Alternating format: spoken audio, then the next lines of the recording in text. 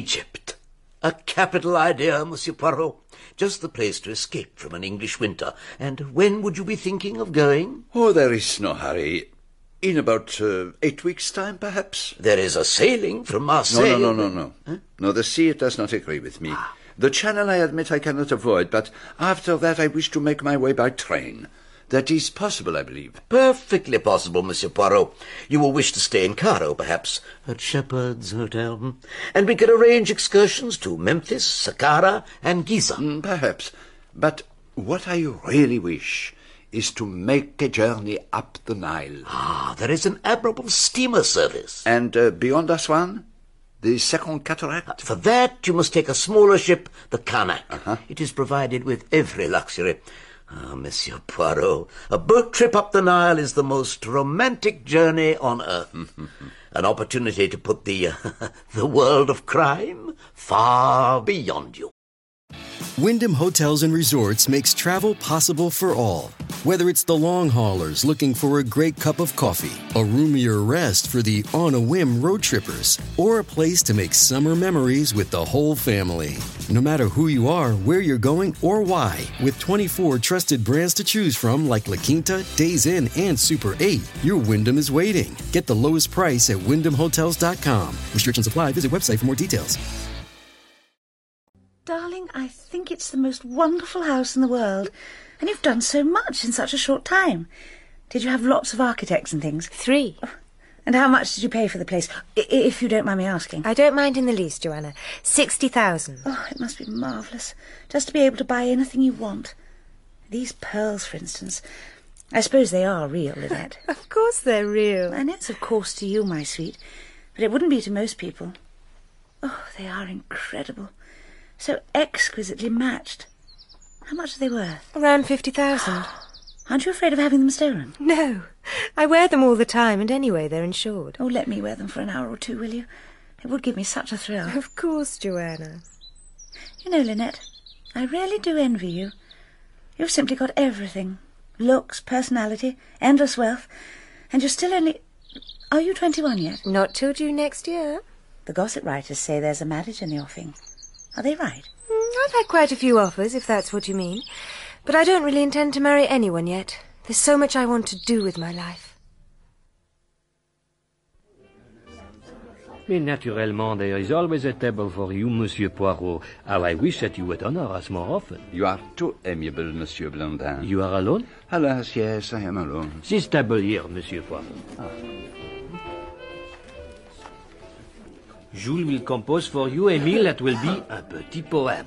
You have grave affairs on hand? Au contraire, you see before you a man of leisure. I envy you. Oh, no. It would be unwise to do so. I can assure you it is not so gay as it sounds. How true is the saying that man was forced to invent work in order to escape the strain of having to think. But there is so much. There are books, there is travel. Yes, mon ami, there is travel. This year I intend to visit Egypt. I shall escape the fogs, the greyness, the monotony of the constantly falling rain. Ah, Monsieur Poirot, how I envy you. Tell me, who are the charming young couple at that table there? Oh, no one in particular. I have no idea who the young man is. Mademoiselle is the daughter of the Comte de Belfort, a family which has sadly fallen upon hard times. We are, as always, so fully booked, but I found a table for them because they are so obviously in love. But I must see to your meal, Monsieur Poirot. In love? Well, she is in love, certainly. Egypt. All my life I've wanted to see Egypt. We'll spend our honeymoon there and see the pyramids and the Sphinx and go up the Nile together. It seems that I am not alone in my dreams. Hang on a minute, Jackie. Aren't you rather counting your chickens before they're hatched? Of course I'm not. Lynette is my oldest friend. We're at convent school in Paris. She's bought this enormous estate down at Moulton-under-Woad, and she's going to need an estate manager. I'm sure I can talk her into taking you on. She won't let us down. Well, I might let her down. Nonsense. The job is made for you. As a matter of fact, I think it is. I haven't really any doubts as to my capability, but how am I going to convince her? When she sees you, she'll know you're the right man. Just as I did. We'll wait 3 months to make sure you don't get the sack, and then... And then I'll endow thee with my worldly goods. Is that it? You seem so indifferent. Aren't you as excited about it all as I am? Do you really care as much as I do? Oh, don't be absurd, Jackie. Of course I do. One who loves and one who lets himself be loved. She cares too much, that little one. Lynette's the most wonderful person in the world. I know I'll be able to persuade her. Oh, Jackie, where have you been all this time? You just disappear for months on end and you never write. I hate writing letters, and there's really nothing to write about. I've been 3 parts submerged in grim jobs for grim women. Well, why don't you simply come and live here for a while? You don't have to be short of money, Jackie. I could always... No, I've not come here to borrow money, but I have come to ask a very big and very special favour of you. Well, go on. Is it true you're going to marry Lord Windlesham? All the papers say so. I'm not sure. Perhaps. I haven't made up my mind yet. But what's that got to do with your important favour? It's just that I thought that if you were, you'd understand. Jackie, are you trying to tell me that you're engaged? Yes, I'm engaged. Well. I thought you were looking particularly alive today. You always do, of course, but even more than usual. Tell me all about him. His name's Simon Doyle. He's big and square and incredibly simple and boyish and, utterly adorable. And he's got no money. Not a bean. He's what you call county and all that, but a very impoverished county, and he's a younger son. He loves the country and country things, but for the last 5 years he's been in the city working in a stuffy office. And now they're cutting down and he's out of a job. Lynette, I shall die if I can't marry him. I'm crazy about him and he's crazy about me. We can't live without one another. Darling, you've got it badly. I know. It's awful, isn't it? It's frightening sometimes. Simon and I were made for one another, and you've got to help us, Lynette. Well, how can I help you? Well, the moment I heard you bought this place, I knew it was the solution. You'll have to have a land agent to run it. And I want you to give the job to Simon. Oh, but I thought you said... He's got all that sort of thing at his fingertips. He knows all about estates. He was brought up on one. And he's got his business training, too. Well, you will give him the job, won't you, Lynette? Oh, say you will, Lynette, say you will. Jackie, stop it. Bring your man down here and let me have a look at him. Oh, I knew you wouldn't let me down. And you will simply adore Simon. You won't be able to resist him. I couldn't. You don't really want to go to Mallorca again, surely, Mother? Well, it's cheap, Tim. And cold. So, where were you thinking of? Egypt. Egypt? Real warmth, lazy golden sands. And the Nile. Wouldn't you like to go up the Nile? Oh, I'd like to. But Egypt's expensive, my dear. Just for once, we don't have to worry about the money, Mother. I've had a modest little flutter on the stock exchange with thoroughly satisfactory results. I heard this morning. This morning? But you only had one letter this morning, and that was from... And that was from Joanna Southwood. Quite right, Mother. You really do have the detective instinct. I just happened to see the handwriting. And knew that it wasn't that of a stockbroker. Quite right. As a matter of fact, it was yesterday that I heard from them. And, what does Joanna have to say? Any news? Nothing much. The Devonshires are getting a divorce. Windlesham's gone off to Canada. Seems he was pretty badly hit when Lynette Ridgway finally turned him down, particularly when he found out that she was going to marry her land agent. Well, how extraordinary. Is this land agent person dreadful? No, not at all. In fact, he's one of the Devonshire Doyles. No money, of course. And he was actually engaged to one of Lynette's best friends. Yeah, pretty thick, that. Oh, I don't think that's at all nice. I know, darling. You don't approve of snaffling other people's husbands and all that sort of thing. In my day, we had our standards. I think it's horrid. Anyway, that's quite enough about Lynette Ridgway. What about this Egypt idea? Well... That's settled, then. We've both always wanted to go to Egypt. When do you suggest? Oh, next month, I should think. It'll be a welcome change from living in run-down hotels at second-rate seaside resorts. They said you wanted to see me. I came as fast as I could. What's up? Lynette Ridgway's married. What? Why didn't we hear about it? She wasn't married when she wrote this letter, but she is now. Morning of the 4th. That's today. No warning and nothing? Who's the man? Oh, a fella called Simon Doyle. She doesn't say much. Not that it matters. The whole point is she's married. What are we going to do about it? The Normandy sails today. One of us could just make it. I don't like the idea of tangling with those British lawyers. I am not suggesting that either of us go to England. She says in her letter she's going to Egypt for her honeymoon. Expects to be there for a month or more. You mean one of us should go out to Egypt? Yeah, just happened to run into her somewhere by chance. Since she'll be on her honeymoon, she won't have her mind on the business side of things. It might be done. You'd manage it better than I would, I guess. Well, I hope I can pull it off. You've got to pull it off. Think of what's going to happen if you don't. She's staying at Shepherd's Hotel in Cairo and then going on to the Cataract Hotel in Aswan.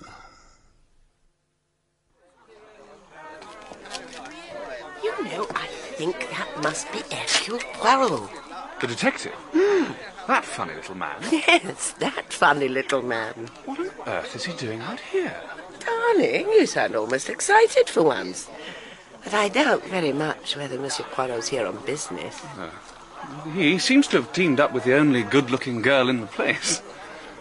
Yes, I suppose she is quite. Oh, she's more than quite. But she seems so bad-tempered and sulky. My mother wants me to take some film to be developed. God knows what she finds to photograph in this dump. You permit that I accompany you, mademoiselle? Of course, Monsieur Poirot. They say that Elephantine is so called because the little islands look like a herd of elephants bathing. It enchants me. The sun and the colourful boats on the river. Yes, it is good to be alive. You do not find it so, mademoiselle? It's all right, I suppose. I think Aswan's a gloomy sort of place. The hotel's half empty and everyone's about 100. It is true, yes. I have one foot in the grave. Oh, I wasn't thinking of you. I'm sorry, it sounded rude. No, not at all. It is natural you should wish for companions of your own age. Well, there is one young man, at least. The one who sits with his mother all the time. That's Mr. Allerton. I like her, but I think he looks dreadfully conceited. Oh, and I? Am I conceited? Oh, I don't think so. My friends say that I am very conceited. Oh, well, I suppose you have something to be conceited about. Unfortunately, crime doesn't interest me in the least. Oh, I'm delighted to hear that you have no guilty secrets to hide. But the boat from Luxor must have come in. Shall we go and inspect the new arrivals? Madame, your mother was not at lunch today. She is not indisposed, I trust? The place doesn't suit her. I think she feels it's rather let her down. She was hoping to find inspiration for her next novel. I shall be glad when we leave. We are to be fellow passengers, are we not? We both make the excursion up to Wadi Haifa and the Second Cataract? Yes, we do. Ah, the man you find so dreadfully conceited is coming after us. Perhaps he's come to meet somebody off the boat.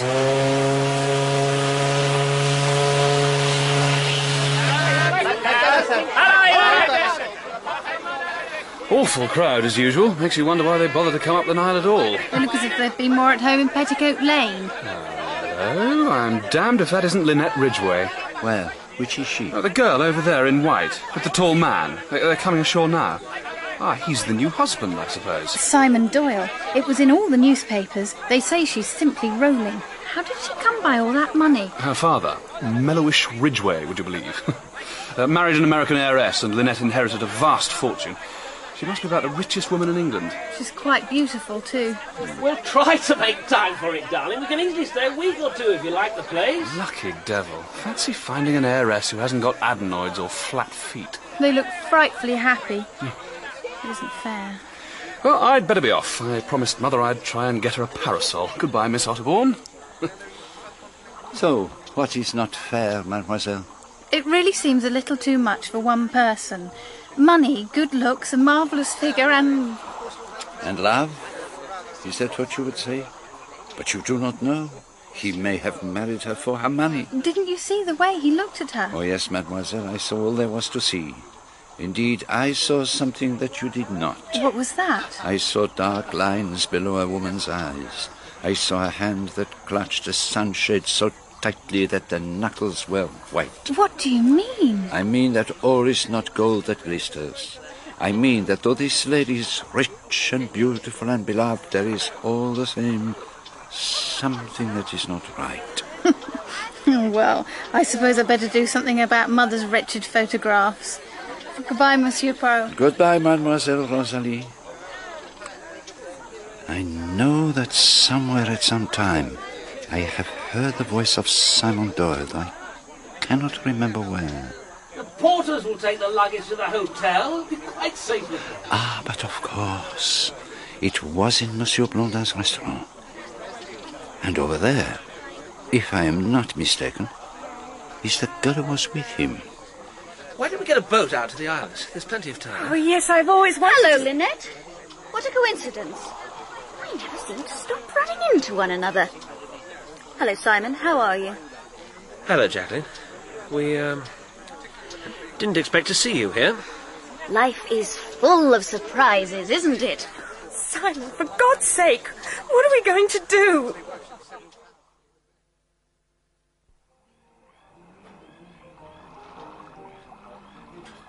What a gathering of notabilities, Monsieur Poirot. I expect we shall see a paragraph about it in the paper soon. Society beauties, celebrated detectives, famous novelists. You have a novel on hand at the moment, Mrs. Otterbourne? Mother is waiting for the Muse to put in an appearance. My daughter is quite right for once. I'm being dreadfully lazy, but my public is getting terribly impatient, not to mention my publisher, poor man. Frantic appeals by every post, even cables. I don't mind telling you, Monsieur Poirot, I'm here for the local colour. Snow on the desert's face. That is the title of my new book. Snow on the desert, melted in the first flaming breath of passion. The libraries will ban it, of course, but what does that matter? Sex. Monsieur Poirot, why is everyone so afraid of sex? You have read my book? Alas, madame, you comprehend, I do not read many novels. My work... I must give you a copy of Under the Fig Tree. I think you will find it significant. That is most kind of you, madame. Oh, Rosalie, I left a copy on my chair in the smoking room. Be a darling and get it for me, will you? Yes, Mother. Let me congratulate you, madame, on a very lovely daughter. Rosalie? Oh, yes, she is good-looking. But she's very hard, Monsieur Poirot. And no sympathy with illness. She imagines that she knows more about my health than I do myself. Would you care for a liqueur, madame? Waiter! No. No. I'm practically a teetotaler. You must have noticed I never drink anything but water or perhaps lemonade. I cannot bear the taste of spirits. Yes, monsieur. A lemonade for madame, and for me a glass of Benedictine. At once, monsieur. Oh, it's not like that at all. That Ridgway girl is remarkably good-looking. A deeply passionate soul, I am certain. Tell me, madame, who is the man who's with her and her husband? Oh, that's Mr. Pennington. I believe he's some sort of financial advisor. Oh, what an entrance! What did you say, madame? Oh, that girl in the burgundy dress, who just sat herself down opposite Lynette Ridgway. She seems to think she's really somebody. Here's your book, Mother. I'll inscribe it for you, Monsieur Poirot. Will you take a drink, mademoiselle? No, nothing. Thank you. Fearless, unconventional, passionate. That's the way the publishers summed it up. Here you are, Monsieur Poirot. I am honored, madame. One lemonade, one Benedict. Thank you. And there is a note for you from the American lady. She said it was most urgent. Oh, thank you. Oh, thank you, monsieur. À votre santé, madame.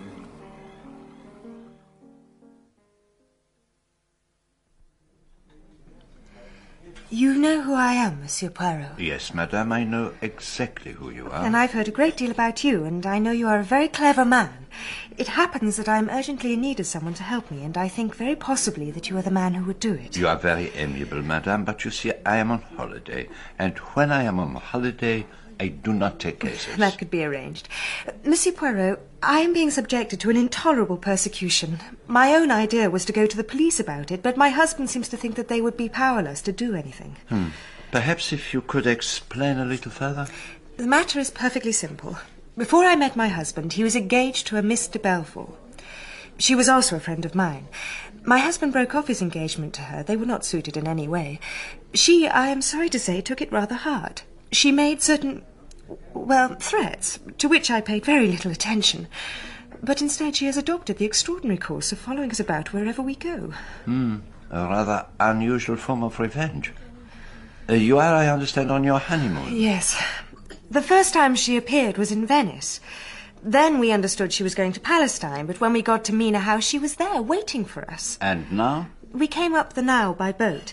When she wasn't aboard, I thought she had stopped being so childish. But when we got here, she was here, waiting for us. And you are afraid that this state of things may continue? There must be some way of stopping it. Oh, you can always leave, move somewhere else. Then she will follow. Very probably, yes. Anyway, why should I run away, as though... Exactly, madame.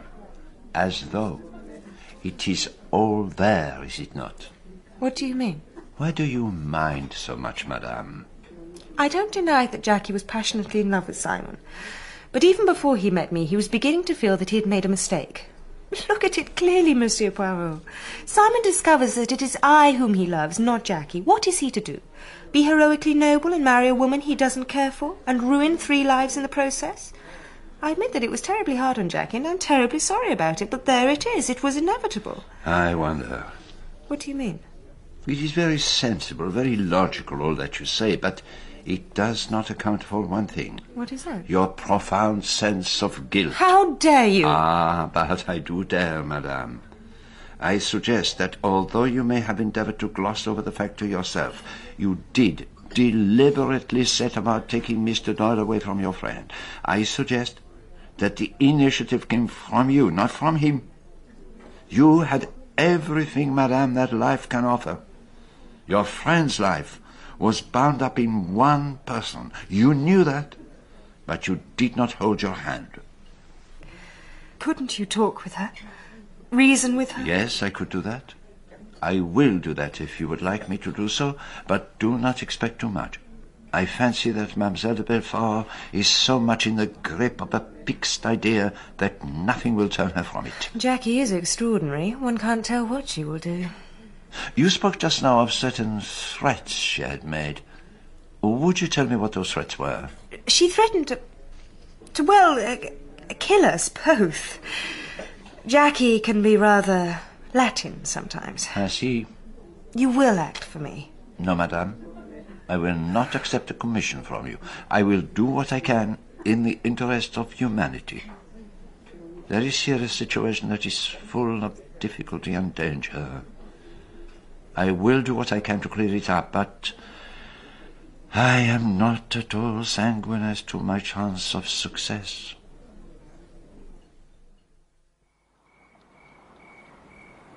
Mademoiselle de Belfort, you permit that I speak with you for a little moment? Certainly. You are Monsieur Hercule Poirot, and you're going to act for Mrs. Doyle, who has promised you a huge fee if you succeed in your mission. Your assumption is partially correct. I have just come from Madame Doyle, but I am not accepting any fee from her, and strictly speaking, I am not acting for her. Then why are you here? Have you ever seen me before, mademoiselle? No, I do not think so. Yet I have seen you. I sat at a nearby table once at Chez Ma Tante. You were there with Monsieur Simon Doyle. Oh, yes. I remember that evening. Since then, many things have occurred. As you say, many things have occurred. Mademoiselle, I speak as a friend. Bury your dead. What do you mean? Give up the past. Turn to the future. What is done is done. Bitterness will not undo it. You have suffered, yes. But what you are doing will only prolong your suffering. Go home. You are young. You have brains. The world is before you. You don't understand. Simon is my world. You were in the restaurant that night. Simon and I loved each other. I know that you loved him. We loved each other. And I loved Lynette. I trusted her. She was my best friend. All her life, Lynette had been able to buy what she wanted. When she saw Simon, she wanted him, and she just took him. And he allowed himself to be bought. No, it wasn't like that. Look at the moon up there. You see her very plainly, don't you? But if the sun were to shine, you wouldn't be able to see her at all. I was rather like the moon. When the sun came out, Simon couldn't see me anymore. I know perfectly well that he wouldn't have fallen in love with her if she hadn't made him. That is what you think. That is what I know. He loved me. He will always love me. Even now? Oh, you don't have to tell me. He hates me. See this? Looks too little to be real, doesn't it? A very dainty little pistol. Would you really use it? My grandfather taught me to shoot in South Carolina. And my father fought several duels. He killed a man once over a woman. So you see, I've hot blood in my veins. At first, I thought I would kill one of them. But then I decided to wait. To follow them. Whenever they arrived at some romantic, faraway place, I would be there. And it worked. It got Lynette badly, in a way nothing else would have done. It got right under her skin. That was when I began to enjoy myself. I am poisoning everything for them. Oh, mademoiselle, I beseech you, do not open your heart to evil, because if you do, evil will come. It will enter in and make its home within you, and after a little while it will no longer be possible to drive it out. You can't stop me. No, I cannot stop you. Even if I were to kill her, you couldn't stop me. No, not if you were willing to pay the price. What have I got to live for? Sometimes I want to hurt her, to stab a knife into her, to put my little pistol close against her head and then press with my finger and... What is it, mademoiselle? There was someone standing over there. Huh? He's gone now. Well, there seems to be no one here but ourselves, mademoiselle. And I have said all that I came here to say. You understand that I can't do what you ask? No, I do not. For you could do it. There is always a moment when you can turn back. There must have been a moment when your friend Lynette could have turned back. She let it pass by, and if one does that, there is no second chance. No second chance. Do not let evil enter into you, mademoiselle. Take your chance. I can't do that, Monsieur Poirot. It's too late.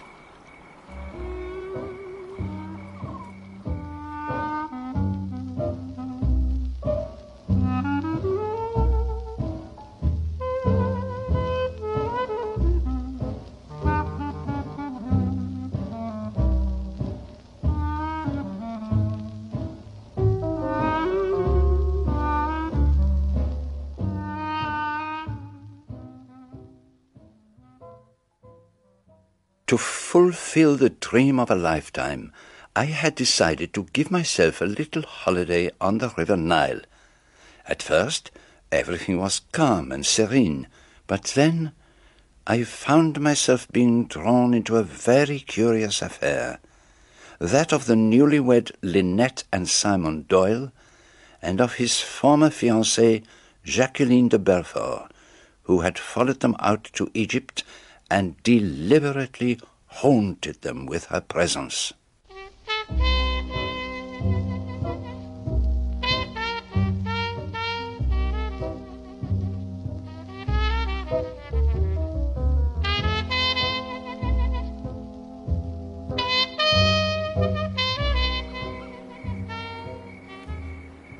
I'm glad of one thing, Monsieur Poirot.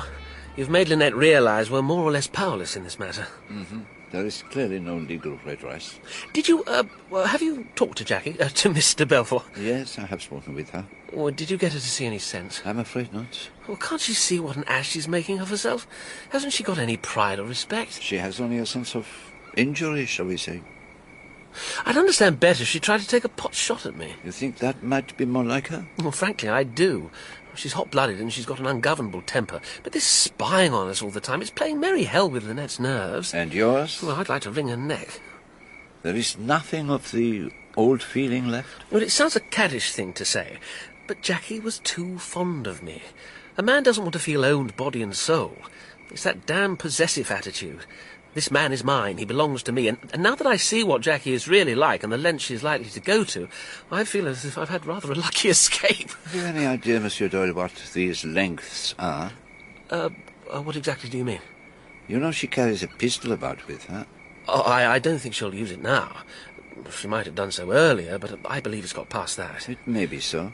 I'll tell you the plan I've made, and you can suggest any improvements on it. I've announced fairly openly that we're going to stay here for 10 days. But tomorrow the steamer Karnak starts from Shilal to Wadi Haifa. I propose to book passages on it under an assumed name. Tomorrow we'll let it be known we're going on an excursion to Philae. Lynette's maid can take our luggage onto the Karnak, and Lynette and I will join the boat at Shilal. When Jackie finds out we haven't come back, it'll be too late. We shall be well on our way. And suppose she waits here till you return? We may not return. We may go on to Khartoum, and then perhaps by air to Kenya. Well, she can't follow us all over the globe. Well, what do you think of my plan? It may work. I too shall be on the Karnak. It is part of my itinerary. Oh, that's not on our account, is it? Oh, I'd hate to think that... No, not at all. It was all arranged before I left London. I always make my plans well in advance. That's how the more skillful murderer behaves, I believe. You must tell us something about your more interesting cases on board the Karnak. No. That would be to talk, what do you call it? The shop. Yes, but your kind of shop is rather interesting. Mrs. Allerton thinks so. She's longing to get a chance to talk to you. That is the charming lady with the very devoted son. Yes, she'll be on the Karnak too. Tell me, who is the third member of your party, the tall, grey-haired gentleman? Pennington. He's Lynette's American trustee. We ran across him by chance in Cairo. Very well. You permit a question? Mm-hmm. She is of age, Madame, your wife? She isn't actually 21 yet, but she didn't have to ask anyone's permission to marry me. It came as a complete surprise to Pennington. He left America on the Carmanic 2 days before Lynette's letter reached New York, so he knew nothing about it. The Carmanic? We ran into him in Shepherd's in Cairo, and when we heard that he was coming up the Nile too, well, it was quite a relief in a way, being forced to talk about things other than Jackie. Tell me, was it your idea to come to Egypt for your honeymoon? No, of course not. As a matter of fact, I'd rather have gone almost anywhere else, but Lynette was absolutely set on it, and so... Naturally. But I'd better be getting on. There's a lot to organise before we set off to Philae tomorrow. Good morning, Monsieur Poirot. Good morning, Mademoiselle de Belfort. You are dressed for riding. A little excursion into the desert? Nothing so romantic. I'm hiring a donkey and going off to explore the native villages. Are they of interest? Oh, they are picturesque, I believe. But do not spend large sums on native curios. Which are shipped here from Europe. I'm not so easy to deceive as that. Au revoir, Monsieur Poirot. Au revoir, mademoiselle. Isn't that the girl who used to be engaged to Simon Doyle? Yes, that is so. Oh, do excuse me. It's quite unforgivable of me to intrude on you like this. It's just idle curiosity, I'm afraid. Curiosity is never a vice as far as I am concerned. Rather the reverse. Mrs. Allerton, is it not? That's right. And you are Hercule Poirot. It really is quite thrilling to meet you. When my son and I were in Mallorca, there was a Mrs. Leach who was telling the most wonderful stories about you. She'd lost her ruby ring bathing and was lamenting the fact that you weren't there to find it for her. Parbleu, but I am not the performing scene. Now, this girl you were talking to, the one who used to be engaged to Simon Doyle, it may sound foolish, but she almost frightened me. She looked so intense. You are not far wrong, madame. A great force of emotion is always frightening. Do people interest you too, Monsieur Poirot? Or do you just reserve your interest for potential criminals? Oh, madame, that category would not leave many people outside it. Do you really believe that? Given the particular incentive. Even I, perhaps? Mothers, madame, are singularly ruthless when their children are in danger. I think that's probably quite true. Your son is not with you this morning? No. Tim had some letters to get off before we leave. We're doing the trip to the Second Cataract. I too, madame. Oh, it all sounds terribly complicated. A bus from here to the railway station, then a train to Shilal. Oh, it is only a short journey, I believe. But the steamer is much smaller than the boats on the Lower Nile. I hope that it will not be too crowded.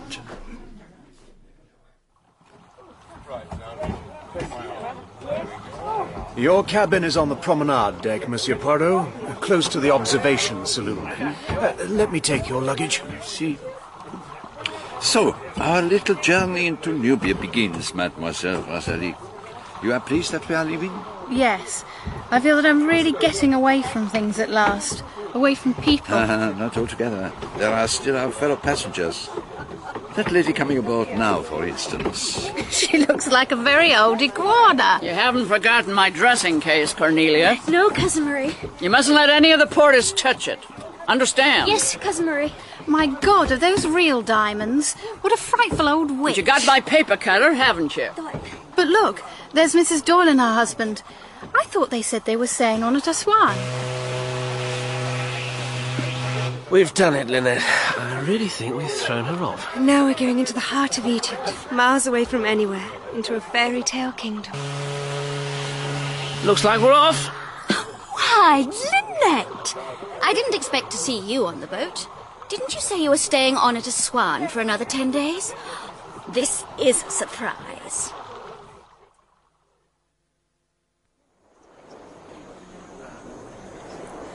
I'm afraid, Monsieur Poirot. Afraid of everything. All these rocks and the gorge on either side of us. It's all so fierce and so grim. What am I going to do? I've never felt like this before. I've always been nice to people, and now I feel surrounded by enemies. It's terrible to feel that there are people who hate you. You must calm yourself. How did Jackie know we were coming on this boat? How could she have known? She has brains, you know. I feel as though I shall never escape from her. Never, as long as I live.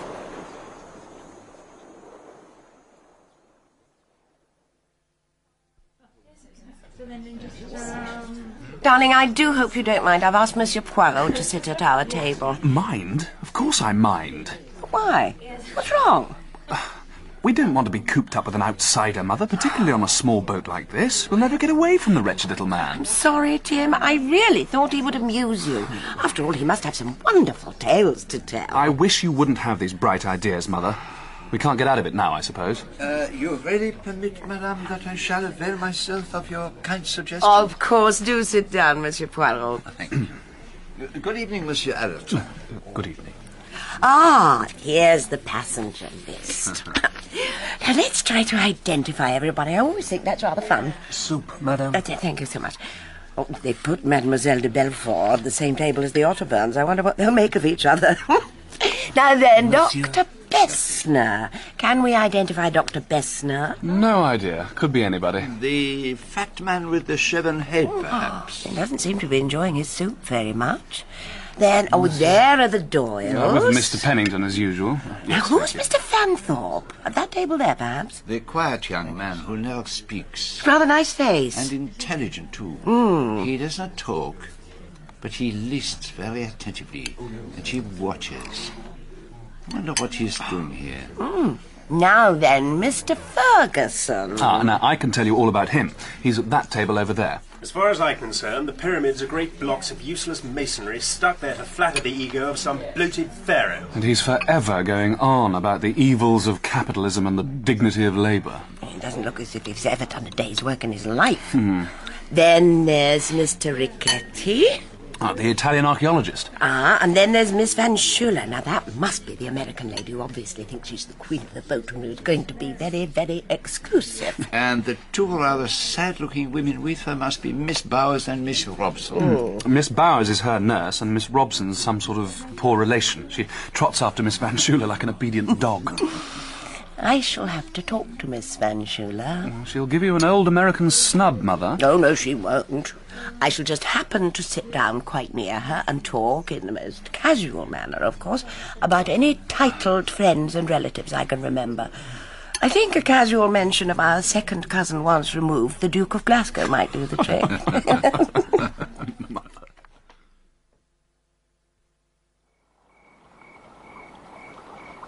A beautiful night, Mademoiselle de Belfort. Beautiful, yes. And wonderfully peaceful. For those who are at peace. Were you surprised to find me on the boat? Not so much surprised as sorry. Very sorry. Sorry for me? That is what I meant. You have embarked on a dangerous journey, on a swift-flowing river, heading for who knows what currents of disaster. Why do you say that? Because it is true. You have cut the lines which moored you to safety. I doubt now if you could turn back, even if you wanted to. Yes, that is true. One must follow one star wherever it leads. Beware, mademoiselle, that it is not a false star. Even if it is, Monsieur Poirot, I cannot help but follow it.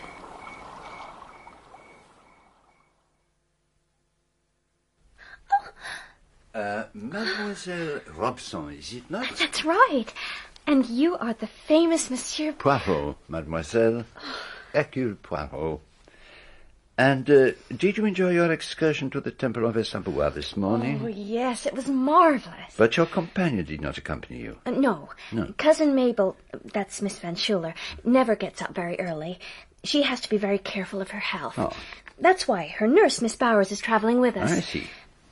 That's Mrs. Doyle over there in the corner, isn't it? Yes, that is correct. Oh, I think she's the most elegant woman I've ever seen, and so wealthy, of course. Lynette, I know it's rather tactless to talk business to a bride on her honeymoon, but there are just one or two things. Why, of course, Uncle Andrew. There are a few documents in which I need your signature. Of course. No time like the present. Oh, they're just here. Her husband just worships the ground she walks on, doesn't he? And he's so English. And I think that grey-haired lady you're with is so distinguished, too. Mrs. Allerton? Oh, she's a cousin to a duke, I believe. She was talking about him right near us last night. Is she actually titled herself? Excuse me, but can you possibly tell me when we arrive at Abu Simbel? Sometime tomorrow morning, I believe. But all the details are pinned up on the bulletin board. Thank you. So sorry to have disturbed you. What a very odd young man. Who is he? I think his name is Fanthorpe. Perhaps it's just because he's English. Ah. Now he's gone to hang round Mrs. Doyle's table. Mercy, have I got to sign all these? Oh, it's tough on you, Lynette. I know, but I need to get your affairs into proper shape. Now, this is the lease on the Fifth Avenue property, and the Western Land Concession. You just signed there and there. Just a second. Oh, it's only the transfer. You needn't read it. I'll just look it through. Well, you're not going to read the whole lot, are you, darling? We'll be here all day. My father always taught me to read everything through. He said there might be some clerical error. You're a good woman of business, Lynette. Oh, she's much more conscientious than I'd be. I sign where they tell me, on the dotted line, and that's that. Well, that's frightfully slipshod. I hope I'm not butting in, but you must let me say how much I admire your capacity for business, Mrs. Doyle. I'm a lawyer, and I find ladies sadly unbusinesslike. Never to sign a document unless you've read it through is admirable. Altogether admirable. Well, thank you, Mr... Next, please, Uncle Andrew. I think perhaps at some other time might be better, as your husband says. If you have to read through all these, we'll be here all day.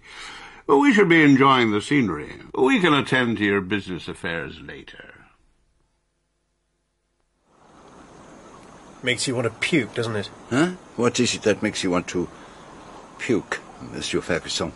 That girl in there, signing share transfers and throwing her weight about.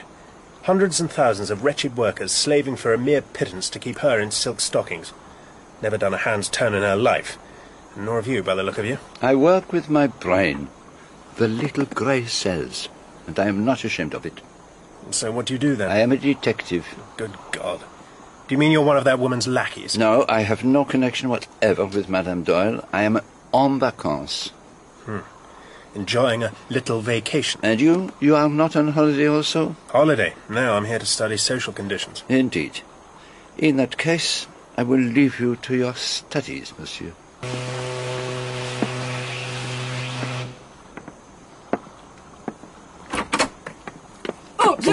So sorry, I didn't mean to. No. Do not derange yourself, Madame Otterborn. Hold on to me. It is quite all right. Oh, it's the motion of the boat, you know. I never did have any sea legs. I was just going to... Oh, if only the boat would keep still. To be left alone, hour after hour. No. I will send your daughter to you, madame. Go back into your cabin. It will be safer so. You might be swept overboard.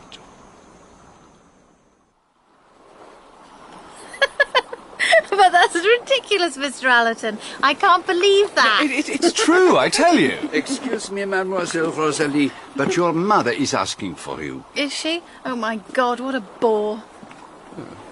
I really can't make that child out. 1 minute she's as happy as anything, the next she's downright rude. Spoilt and bad-tempered, if you ask me. No, I don't think it's that.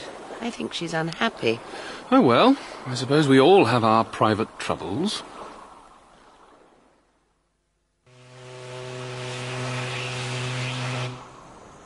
You know, Monsieur Poirot, I don't think I've ever seen anything quite so wonderful in all my life. Ma chère Mademoiselle Robson, Abu Simbel has been called the 8th wonder of the ancient world.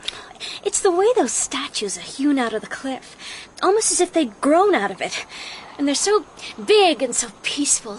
Who are they supposed to be? They are figures of Ramesses II. You know, Monsieur Poirot, I'm truly glad now that we came on this trip. And Lynette seems to have got her nerve back at last. She's actually facing up to this business. I think that is very probable. We're both agreed we're not going to hide from Jackie anymore. We'll just meet her on her own ground and show her that this ridiculous stunt of hers doesn't worry us a bit. Well, that ought to show her. Yes, it should show her. Come on, darling. The tour for Abu Simbel's just setting off. I don't want to miss it. Above the doorway between the statues, you will see a figure of Ra, the god of the sun. On either side appear the god Mart and the god Usser. That is the one with the head of the jackal. Above those, high up on the cliff, you can make out a frieze of 22 baboons. The great temple of Ramesses II is aligned west to east, so that the sun can penetrate its interior. This happens only twice a year, on the 21st of February and the 21st of October. This is your first visit to Egypt, Mr. Pennington? No, as a matter of fact, I came out here in 1923. But this is my first trip up the Nile. Madame Doyle was telling me that you came over from America on the Carmanic. Yeah, that is so. I was wondering if you happened to encounter some friends of mine who were aboard the Washington Smiths. Well, I can't recall anyone of that name, but the boat was full and we had bad weather. Some passengers never appeared at all. You have known Madame Doyle for many years, I understand. Lynette, I've known her since she was so high. Her father and I were lifelong friends. Now I'm her financial advisor. And she's come into a very considerable fortune. Yeah, Lynette is a very wealthy woman. I suppose that the recent slump is bound to affect any stocks, however sound they may be. Yeah, that's true to a certain extent. The position is very complicated, but you must excuse me, Mr. Poirot. I want to get a really good look at those statues. Of course, of course. It says here that the name of one of these gods or goddesses was Mut. Can you believe it? Cornelia, have you got my shawl? Give it to me. Yes, Cousin Marie? From 1292 to 1225 BC. He defeated the Hittites at Kadesh and married a Hittite princess. The great temple was the center of the monument. It was lavishly decorated with mural paintings and statues of the pharaoh and with his gods. This place gives me the creeps. Who are these people supposed to be anyway? That one's Amun, I think. And this, I imagine, is Osiris. And the one over there is Ramesses again. Don't you think they're impressive? Well, they're far too impressive for me. I don't care for them. I want to go back into the sunlight.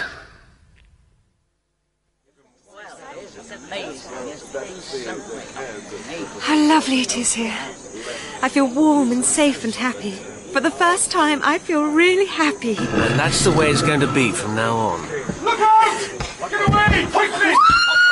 Lynette! Oh, another 2 feet to your right and you would have been crushed to atoms. Stop! Damn! How did it happen? Did some fool shove that boulder over the cliff, or did it get detached on its own? I think someone did it deliberately. Let us go back to the boat, madame. You must have a restorative. Thank you, Monsieur Poirot. I feel better now that we're away from those threatening cliffs. Madame, I must admit, when I saw that thing hurtling down towards you, Lynette, I thought you were a goner. It all happened so quickly. I didn't really see what it was.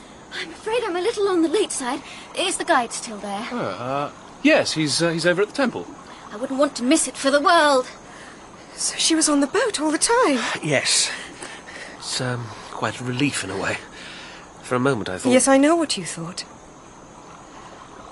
But if it wasn't Jackie, that means there's someone else who wants to kill me.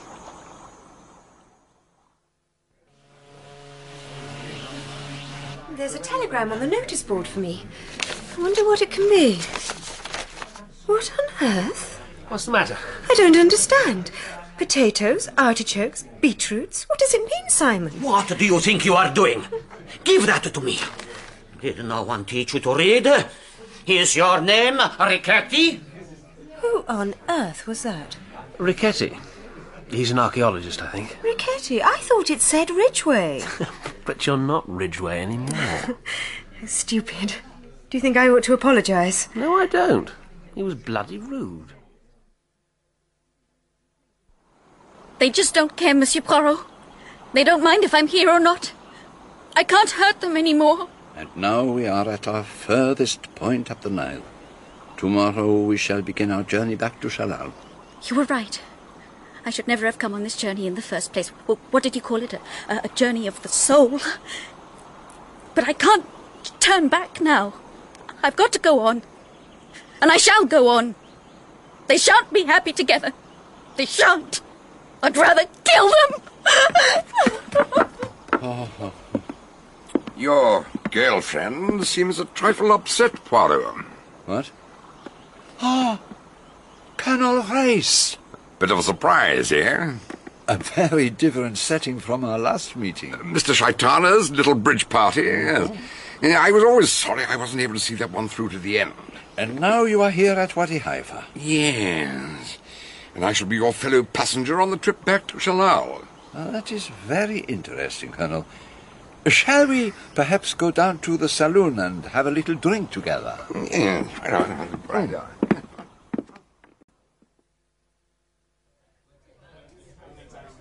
One whiskey and one double orangeade and sugar. Excellent, thank you. Thank you, monsieur. So, you are making your return journey with us, Colonel. You would go faster, would you not, on the government steamer which travels by night as well as by day? You've hit the nail on the head as usual, Poirot. So, it is the passengers which interest you. One of them. Now, yes. Which one, I wonder? Unfortunately, I don't know myself. There's no need to conceal anything from you. We've had a good deal of trouble out here, one way or another, over the past months. It isn't the people who are ostensibly leading the rioters that we're after. No, we know all about them. It's the men who are putting the match to the gunpowder keg. There were 3 of them. One's dead, one's in prison. I want the third man. A man with 5 or 6 cold-blooded murders to his credit. And he is on the boat? Yes. Do you have a description of him? No. He's supposed to be of American, Irish, and French descent. It doesn't help much, does it? Got any ideas? An idea, which is all very well, but there is something happening on this boat, Colonel, which causes me disquietude. Tell me. Figure it to yourself. A person A who has grievously wronged a person B. The person B desires revenge and is making threats. And A and B both being on board this boat? Precisely. And B, I gather, being a woman? Exactly. Who is A, by the way? A particularly disagreeable person? Au contraire, a charming and beautiful young lady. I'm not happy, my friend. If I'm right, and after all I am constantly in the habit of being right, then there is a matter for grave inquietude. And now you add yet another complication. You tell me that there is a man on the Karnak who is a ruthless killer. But he doesn't usually go around killing charming young ladies. Today I advised the lady, Madame Doyle... Mrs. Doyle is A? Yes. Earlier today I advised her to go with her husband to Khartoum, not to return on this boat. But they would not listen to me. Oh, I pray to heaven that we arrive at Shalal without catastrophe. Aren't you taking rather a gloomy view? I am afraid, Colonel. Yes. I, Hercule Poirot, am afraid.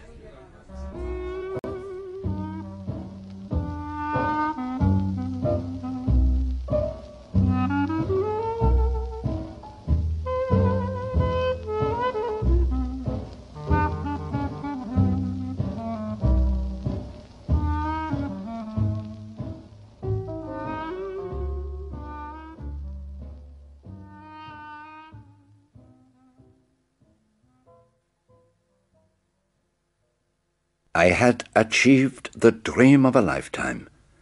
I had travelled up the Nile, and I had seen the temples of Luxor and Abu Simbel. Yet I was not happy, for on our boat there was a murder in the making.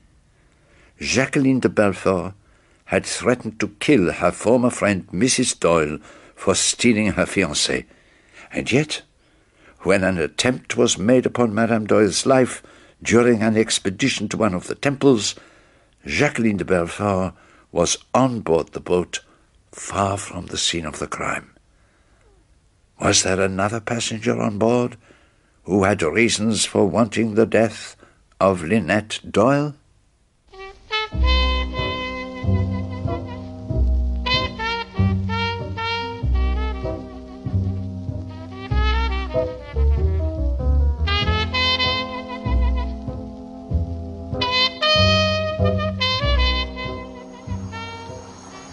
You know, you're really rather a nice person, Miss Robson.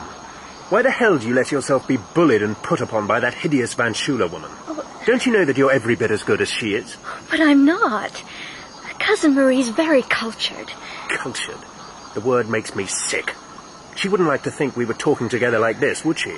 I don't know, Mr. Ferguson. You know damn well she wouldn't, because she thinks I'm not her social equal. I wish you wouldn't get so worked up about things. It's such a lovely night. Don't you realize that everyone is born free and equal? Of course people aren't equal.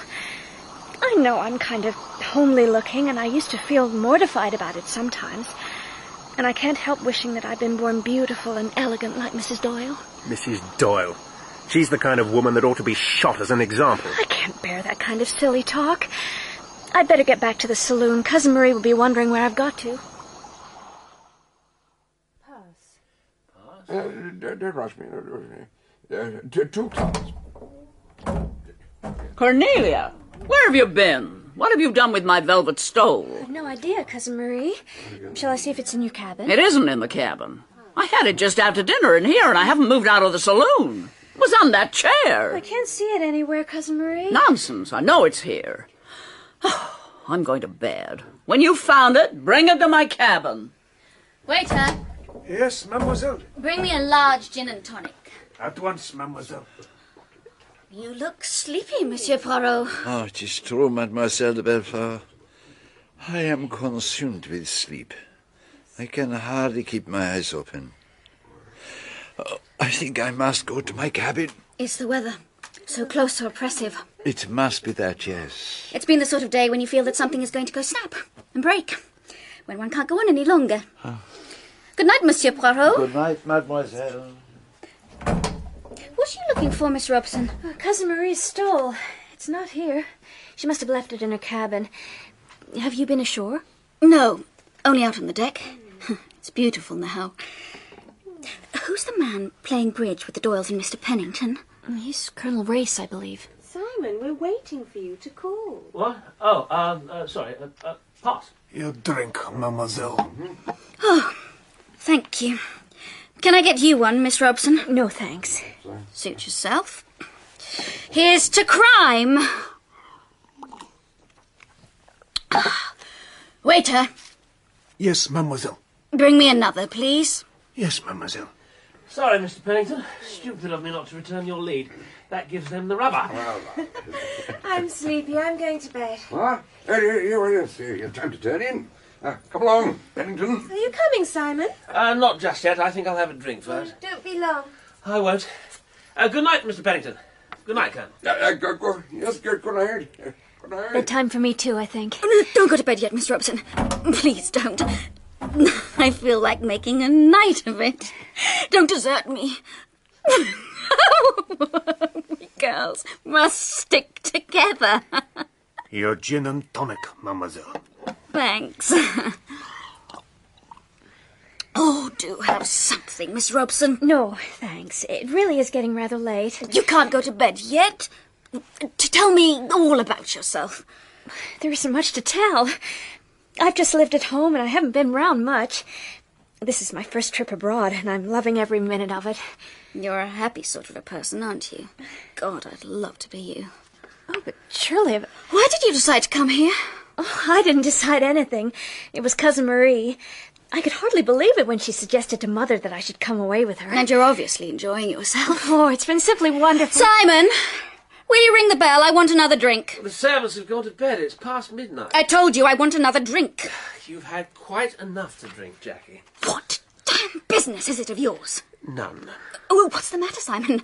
Are you afraid? I really think it's Don't time go to bed. I want another woman here to support me. Do you know what Simon's afraid of? He's afraid I'm going to tell you the story of my life. The story of your life? He treated me rather badly. Didn't you, Simon? Go to bed, Jackie. You're drunk. It's so late. I really... You're not to go. You have to stay and hear what I've got to say. Jackie, you're making a fool of yourself. For God's sake, go to bed. Oh, you're afraid of a scene, aren't you, Simon? That's because you're so English, so reticent. You want me to behave decently, isn't that it? But I don't care whether I behave decently or not. You damned fool. Do you think you can treat me the way you have done and get away with it? I told you that I'd kill you sooner than see you go to another woman. You don't think I mean it, do you? But you're wrong. You're my man, Simon. You belong to me! Jackie, for goodness sake! I told you I'd kill you and I meant it. I'll shoot you down like a dog! Jackie, for God's sake, put that down! I told you! What else going on? Oh, Mr. Campbell! Thank God you're still up. She shot him! She shot him! I didn't mean it! I didn't mean it! How seriously are you hurt? Oh, my God, your leg's bleeding badly. Fethel, look, for heaven's sake. I don't want anyone to know about this. Say it's just an accident. I don't want a scandal over this business. What is it, please? What's happened? It's all right. It's nothing. We were just having a bit of fun. It's a game. Oh, I see. A game. That's all right, then. Let's hope nobody else heard it. Now we'd better see to this leg. I wish I was dead. What have I done? What have I done? Get out of her cabin, Fethel. Miss Robson, look, see if you can get hold of the hospital nurse that looks after your cousin. Yes. I don't want Jackie left on her own. Don't leave her until she's got the nurse to look after her. Then get hold of... Oh, what's the name of the doctor? Chap called what? Dr. Bessner? Just get him here. Yes. But for God's sake, don't let any news of this get to my wife. I understand. I'll do just as you say. Come on, Miss Belfort. You want to stay with Simon? Come on. You've got to lie down. I'll drown myself. I'm not fit to live. I think you'd better go for the nurse straight away, Miss Robson. I'll look after Miss Belfort. I'll go and find her. I must go back. No, I can't leave him there. He could be bleeding to death. He'll be all right for a little while, I'm sure. He'll be all right. Let me go. Oh, God, I want to kill myself. Oh, God, what have I done?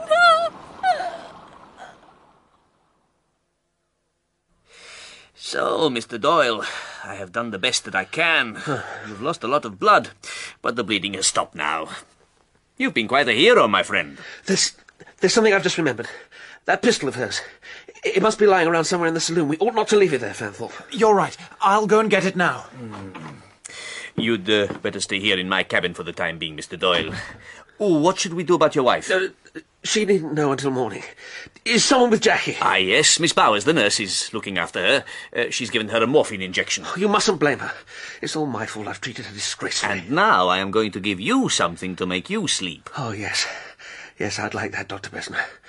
Oh, poor Jackie. She didn't know what she was doing.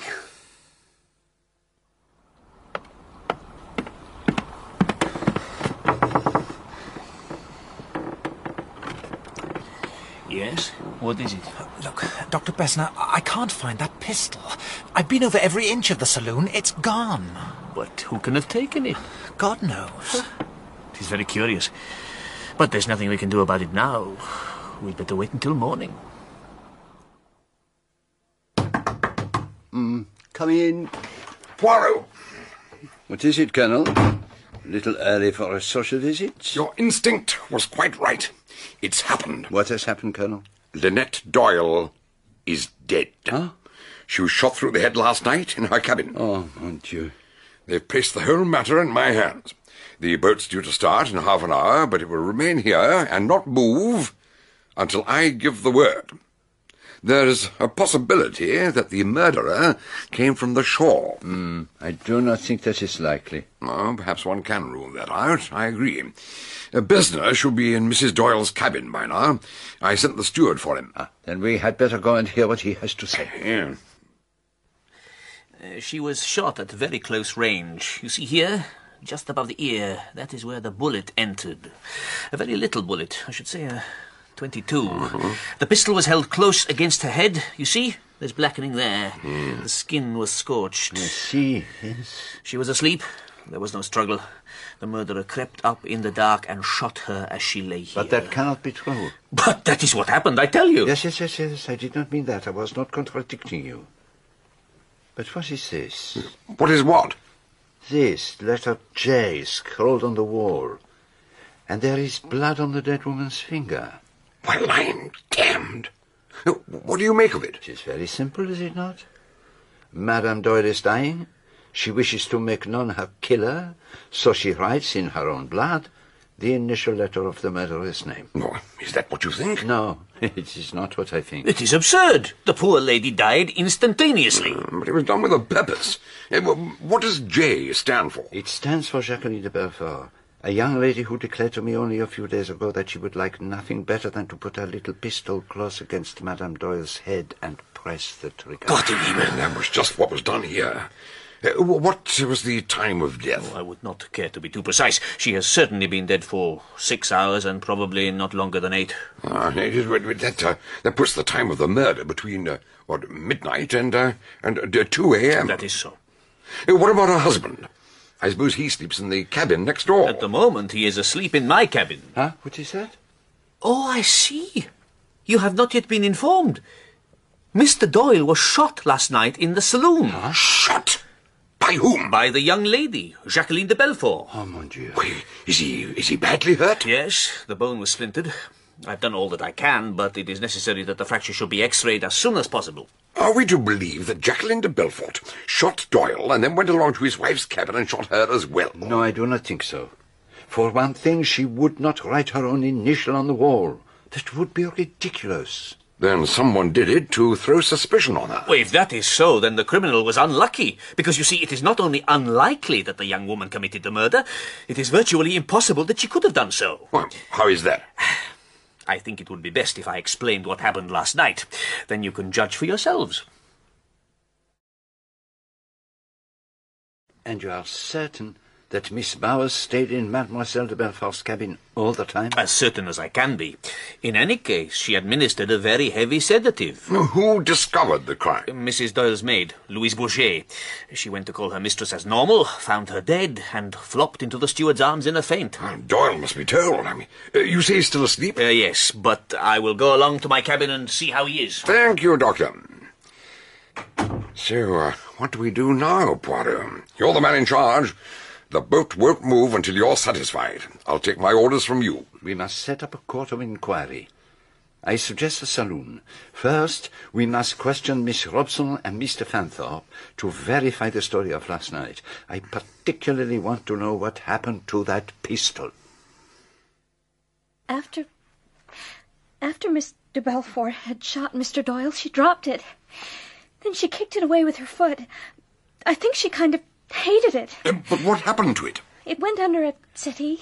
Are you certain that Mademoiselle de Belfort did not recover it before she left the saloon? Yes, I'm certain. Then we arrive at this point.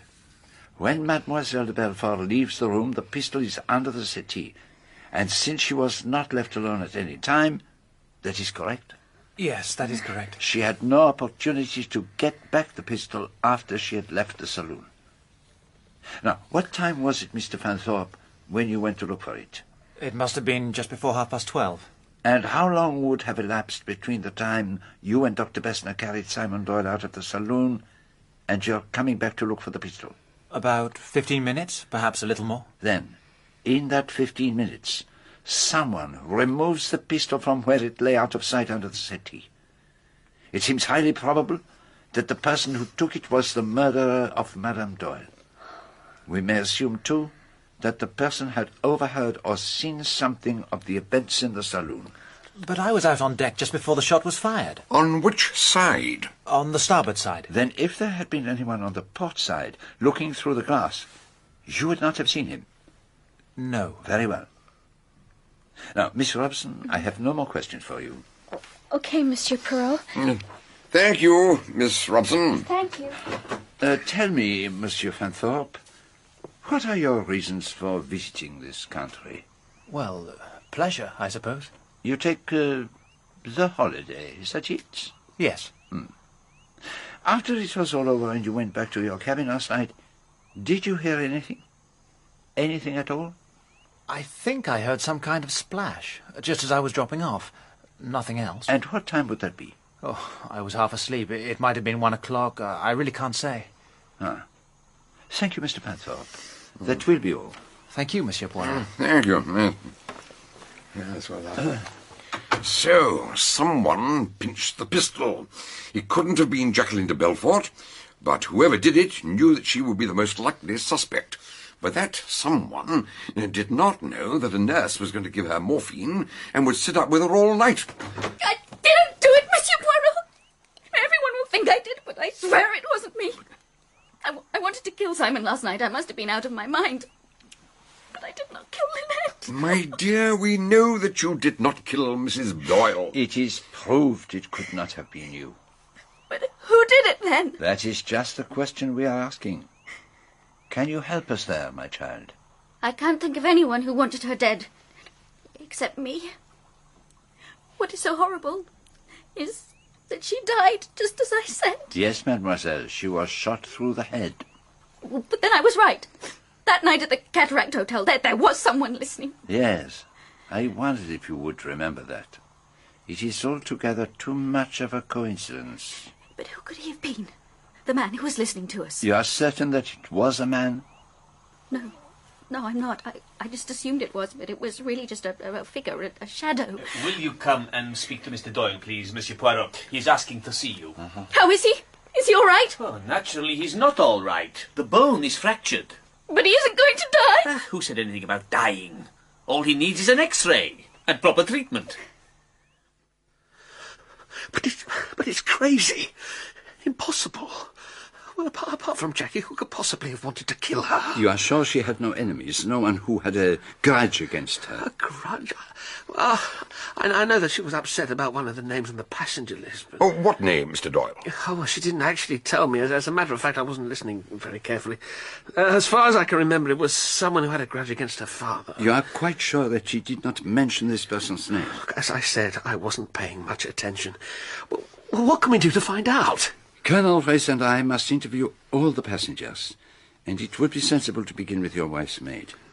Now, perhaps, Colonel Race, it would be as well if we were to do that in here.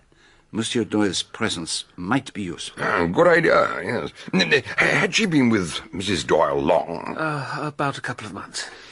Did your wife have any valuable jewellery? Well, they were her pearls. She once told me they were worth 40,000 or 50,000. Do you think that was why? It's a possible motive, but all the same, it seems hardly credible. So, let us talk to the maid. She may be able to help us. Madame came back sometime after 11. I cannot say exactly when. I undressed her and put her to bed.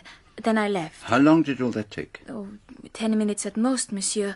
Madame was tired. She told me to put the lights out when I went. And when you left her, what did you do? I went down to my own cabin on the deck below. And you saw nothing more that can help us? How could I, monsieur? That, mademoiselle, is for you to say, not us. But I was nowhere near.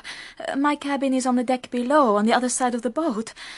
Naturally, if I had been unable to sleep and I had mounted the stairs, then perhaps I might have seen the murderer enter or leave Madame's cabin. But as it is, Monsieur Doyle, you see how it is. What can I say? My good girl, don't be so silly. You'll be quite all right. Nobody's accusing you of anything. And we take it, then, that you saw and heard nothing. That is what I said, monsieur. Tell me, Mademoiselle Louise, do you know anything about your mistress's pearls? Her pearls. She was wearing them last night. You saw them when she came to bed? Yes, monsieur. Where did she put them? On the table by the side, as always. Did you see them there this morning? Oh, mon Dieu. I did not even look. I came up to the bed and I saw Madame, and then I rushed out. You did not look. But I have the eyes which notice. And there were no pearls on the table beside the bed this morning. I am certain of that. You know, Poirot, it's just occurred to me. You remember that Fanthorpe said that he thought he might have heard a splash last night? Well, I have a kind of recollection of hearing something of the sort myself. It's perfectly possible that after the killing, the murderer threw the pistol overboard. No, my friend, it is just not credible. Even so, I might get the crew to take a look. Where do you think the pistol is, then? Oh, there is logically only one place where it could be. Where's that? In Mademoiselle de Belfort's cabin. Ah, do you think we should investigate? No, my friend, that would be precipitate. It may not have been put there yet. So, where do we go from here? I think we should establish whether anyone heard anything which might give a clue as to the time of the crime. Then we should start with the occupant of the cabin immediately next to Mrs. Doyle's. That is Mademoiselle Van Schuler. If anybody heard anything, she should have done. I dislike being mixed up in this business. I resent it very much. I do not wish to be associated with this very unpleasant and squalid affair. Exactly. As I was just saying to Monsieur Poirot that the sooner we took your statement, the better, so that you would have no further trouble. Thank you. Madame, would you be so good as to tell us what time you went to bed last night? 10 o'clock is my usual time. But last night I was very late, as Cornelia kept me up waiting. I understand. And did you hear anything after you retired? I was woken up by that flashy young maid of Mrs. Doyle's who said, "Bonne nuit, madame," in what I cannot but think was an unnecessarily loud voice. And after that? I went to sleep again. And then I woke up thinking someone was in my cabin. But I realized the sounds came from the cabin next door. Mrs. Doyle's cabin? Yes. Then I heard someone outside, on the deck. And there was a splash. And have you any idea what time this was? I can tell you the time exactly. I looked at the little clock that stands by my bed. It was 10 minutes past 1. You did not hear a shot? No, nothing of the kind. But it might possibly have been a shot that wakened you. It might. And you have no idea what caused the splash you heard? On the contrary, I know perfectly. Huh? You know? Certainly. I didn't like all the prowling around that was going on. I got up and went to the door of my cabin. I saw Miss Otterbourne leaning over the side. She had just dropped something into the water. Miss Otterbourne? Oh, yes. I saw her face quite distinctly. She did not see you? I don't think so. And what did her face look like, mademoiselle? She was in a condition of considerable emotion. And then? She went away around the stern of the boat, and I returned to bed. Come in. We've got it, Colonel. Oh, excellent. Well done. Yes, leave it here on the table, will you? Yes, thank you. Yes. Full marks. Thank you, sir. What is it? The pistol. I knew I was right.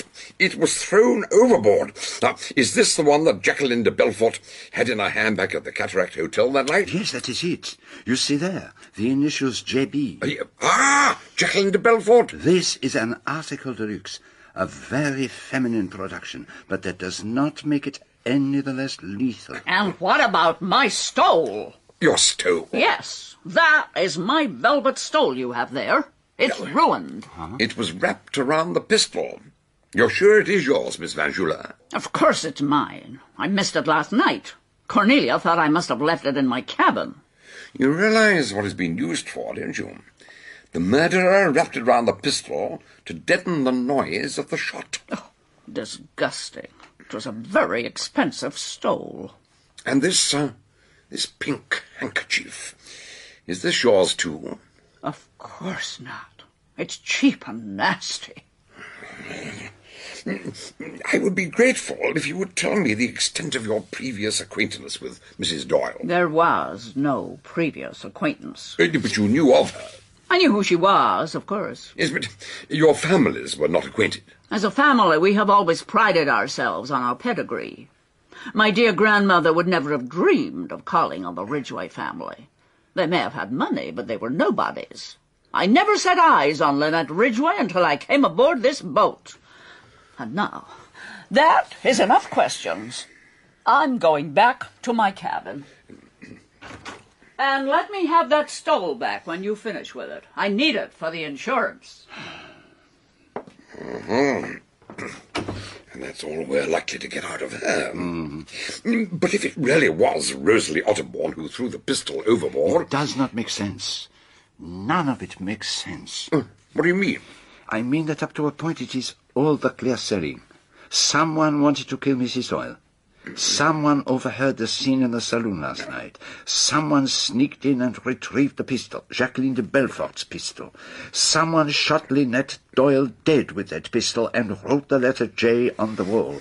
So far, all is clear. Everything is contrived to point to Jacqueline de Belfort as the killer. And then, what does the murderer do?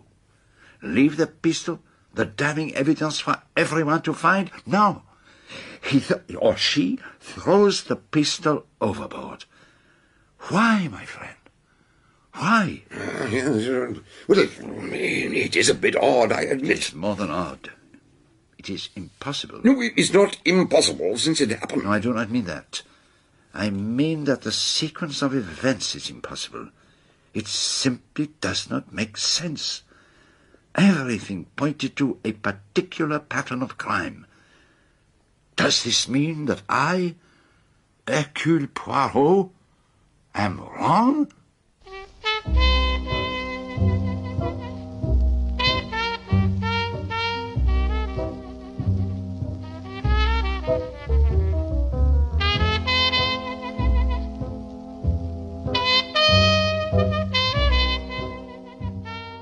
The steward said you wanted to see me, Colonel Race. What is it? Monsieur Poirot and I are investigating the death of Mrs. Doyle. I see. Now, will you tell us what you did last night, Miss Otterbourne?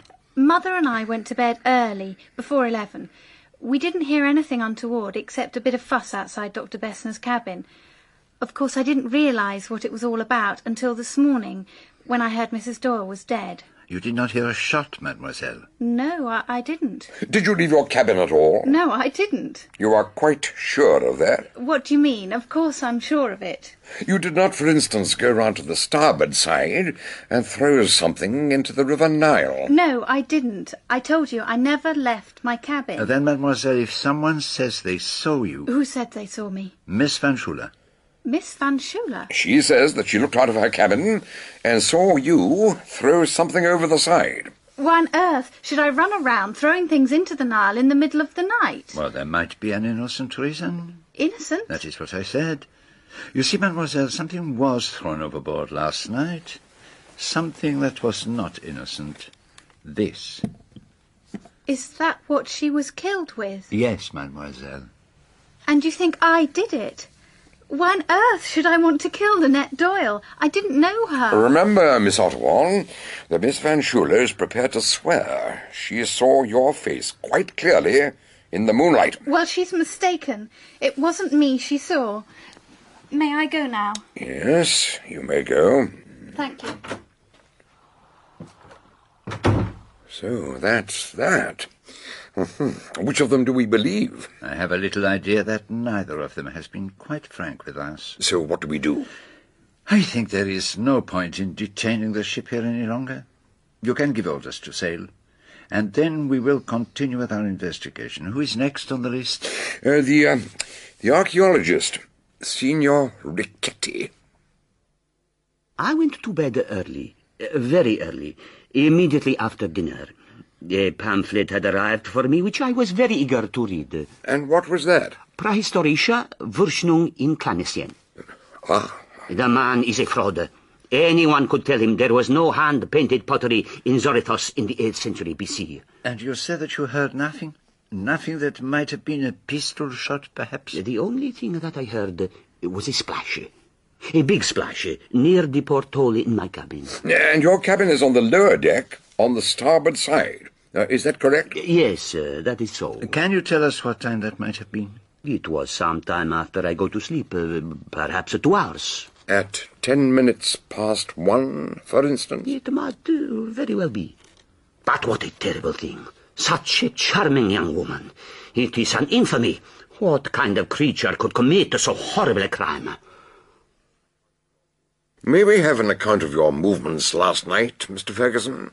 I don't see why you should want to know, but I've no objection. I went ashore with Miss Robson. When she went back to the boat, I mooched about by the Nile for a bit by myself, and then came back and turned in around midnight. Your cabin is on the lower deck, starboard side? Yes. I'm not up among the knobs. Did you perhaps hear a shot? It might have sounded like the popping of a cork. Yes, I think I did hear something of the sort. But there was a lot of people about, some kind of commotion on the deck above. That was probably the shot fired by Mademoiselle de Belfort. Did you leave your cabin during the night? No, I didn't. And I didn't participate in the good work, worse luck. Oh, come now, Mr. Ferguson. Don't be so childish. Why shouldn't I say what I think? I believe in violence, when it's directed at the idle rich. But you do not practice what you preach, perhaps. Thank you, Mr. Ferguson. That's all we need for the moment. Right you are. Stupid fellow. Underneath all that rubbish, he's probably quite a likeable young chap. You don't think he may be the man you are after, the political agitator? No, I hardly think so. But the man must be on board somewhere. So, who is next? The American lawyer, Mr. Pennington. Little Lynette. I knew her when she was just a kid. The cutest little thing you can imagine. She was the light of old Mellish Ridgway's life. Well, there's no point in going into that now. What can I do for you, gentlemen? To begin with, Mr. Pennington, did you hear anything last night? No, sir, I can't say I did. I have the cabin next to Dr. Bessner's, and I did notice a certain amount of commotion going on around midnight. Of course, I didn't know what it was at the time. That you heard nothing else? No shots? Absolutely nothing. I don't imagine it's news to you that there's plenty of rumour going around the boat. That half-French girl, Jacqueline Belfort, there'd been some affair between her and Simon Doyle, hadn't there? Cherchez la femme. It's a pretty sound rule in my experience. I can assure you, Mr. Pennington, that we have satisfied ourselves that it would have been impossible for Jacqueline de Belfort to have shot Madame Doyle. That is why we hope that you may be able to help us. Aye. You are an intimate friend of the dead woman. You would know, for instance, of anyone who had a grudge against her, or anyone who had a motive for desiring her dead. I have no idea, Mr. Poirot, I assure you. You see, Lynette was brought up in England. I know very little of her surroundings or the kind of company she kept. And yet there was someone on board who was interested in removing Mrs. Doyle. She had a narrow escape, you remember, at Abu Simbel, when the boulder crashed down. You must have seen it. I didn't exactly witness it. I was inside the temple at the time. I heard about it afterwards, of course. But don't you think it could have been an accident? One thought so at the time. Now one wonders. Yes, of course. Yeah, Mr. Doyle happened to mention someone being on board who bore a grudge against Mrs. Doyle, or possibly against her family. Now, you were an intimate friend of her father's. Can you remember any business dealings of his that might have resulted in ruin for someone? Well, nothing particular springs to mind. I'm not denying that Mellish made enemies, of course, but I can't remember anyone seriously threatening him. In short, Mr. Pennington, you cannot help us. So it seems. I deplore my inadequacy, gentlemen. We too are sorry, Mr. Pennington. We had the little hopes, you understand? As Doyle's laid up, I expect you'd like me to attend to things. What exactly are the arrangements, Colonel? We shall be setting off from here in a few minutes for a non-stop run to Chalal, arriving there tomorrow morning. And the body?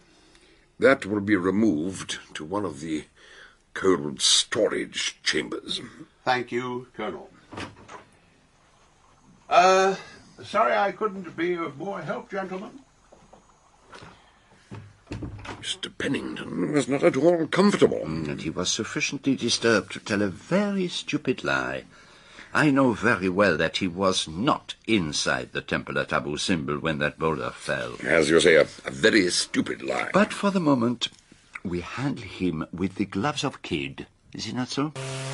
We're on our way. I think perhaps the time has come to look into the little matter of Mrs. Doyle's missing pearls. You have a plan? Yes. It will be lunchtime in half an hour. I propose to make an announcement to all the passengers, stating that the pearls have been stolen, and that I must request everyone to stay in the dining saloon while a search is conducted. It is well imagined. By giving no warning beforehand, there will be no chance of the thief throwing the pearls overboard in a panic. That was the idea. Half an hour. That gives me time for another little talk with Mademoiselle Otterborn. I think I now know what it was she threw into the Nile. I thought I'd answered all your questions, Monsieur Poirot. What is it now? You are accustomed to carrying your own burdens, mademoiselle. But after a time, the strain becomes too great. I don't understand what you're talking about. Let us call the spade and say it in one short sentence. Your mother drinks. But, Monsieur... No, there is no need for you to say anything, mademoiselle. I happened to come across your mother in a state of unmistakable intoxication. Oh, my God. You are coping with it as well as you could, but your mother had the cunning of a secret drinker and had got hold of a considerable supply of spirits. Perhaps it was only yesterday that you discovered where she had hidden it. And so, as soon as your mother was soundly asleep, you took the cache of bottles and threw it into the Nile. I am right, am I not? Yes, you're quite right. It isn't really her fault. No one buys her books anymore. People are tired of all that cheap sex stuff. It hurt her dreadfully, and then she began to drink. When I found out, I did my best to get her to stop. It was awful, and then she began to dislike me for it. She's turned against me. I think she hates me sometimes. Ah, pauvre petite. Don't be sorry for me. It's a relief to talk about it. Are you going to have to tell everyone? No, it is not necessary. But there is something I wish to know. Miss Van Schuller says that she saw you. Did you see her? No, I didn't. I just looked along the deck and out over the river. And did you see anyone when you looked along the deck? No, I saw no one.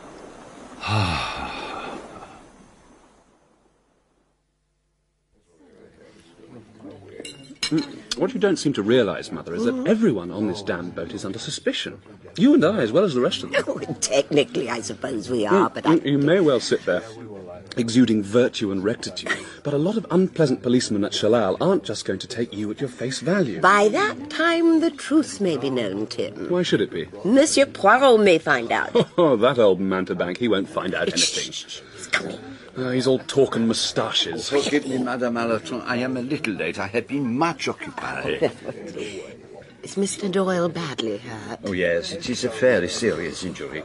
That is why we are returning immediately to Shalal, so that the wound can be properly treated. What a shame. Now, only yesterday he looked such a happy boy with everything in the world he wanted, and now... I do hope he's not going to be too angry with that poor girl.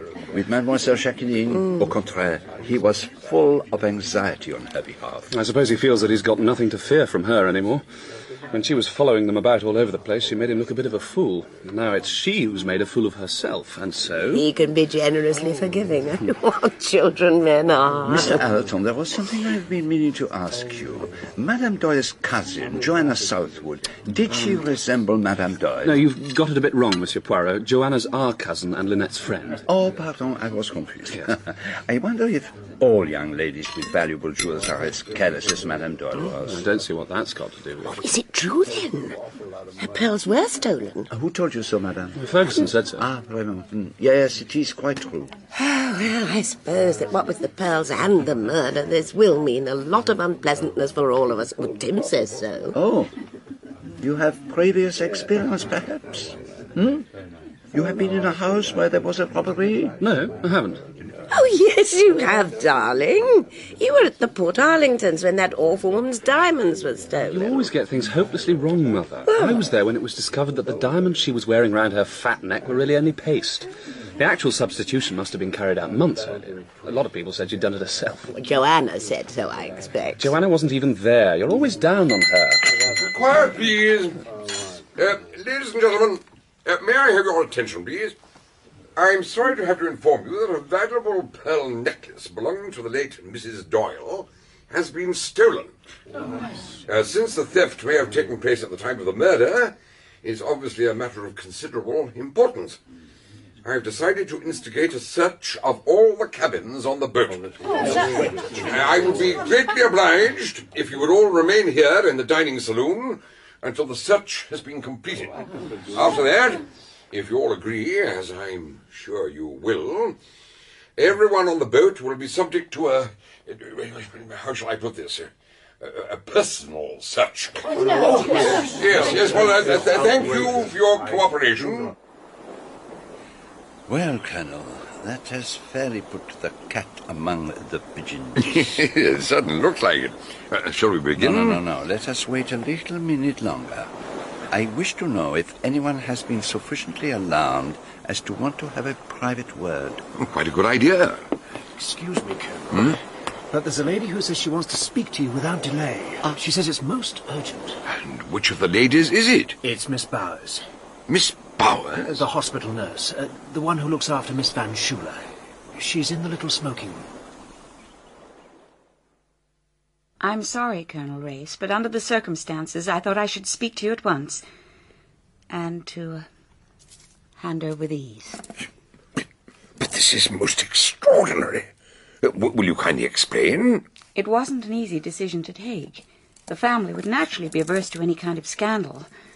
But if in the course of your search you were to come across them, then... You mean to say that it was you who took these pearls from Mrs. Doyle's cabin? Oh, no, Colonel, not me. It was Miss Van Schuler. What?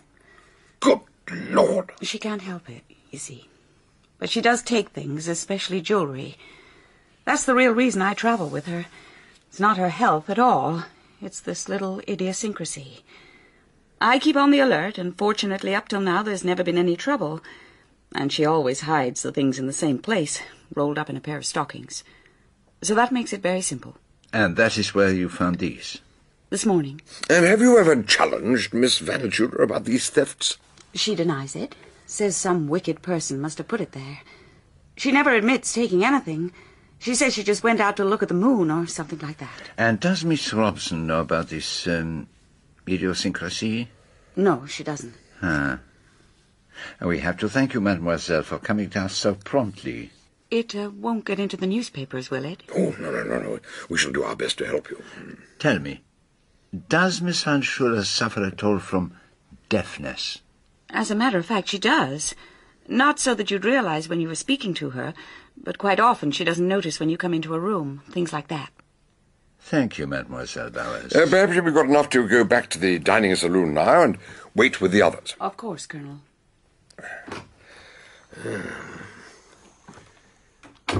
Extraordinary. Quite extraordinary. I do not think that Miss Van Schuler heard anyone moving about in Lynette Doyle's cabin.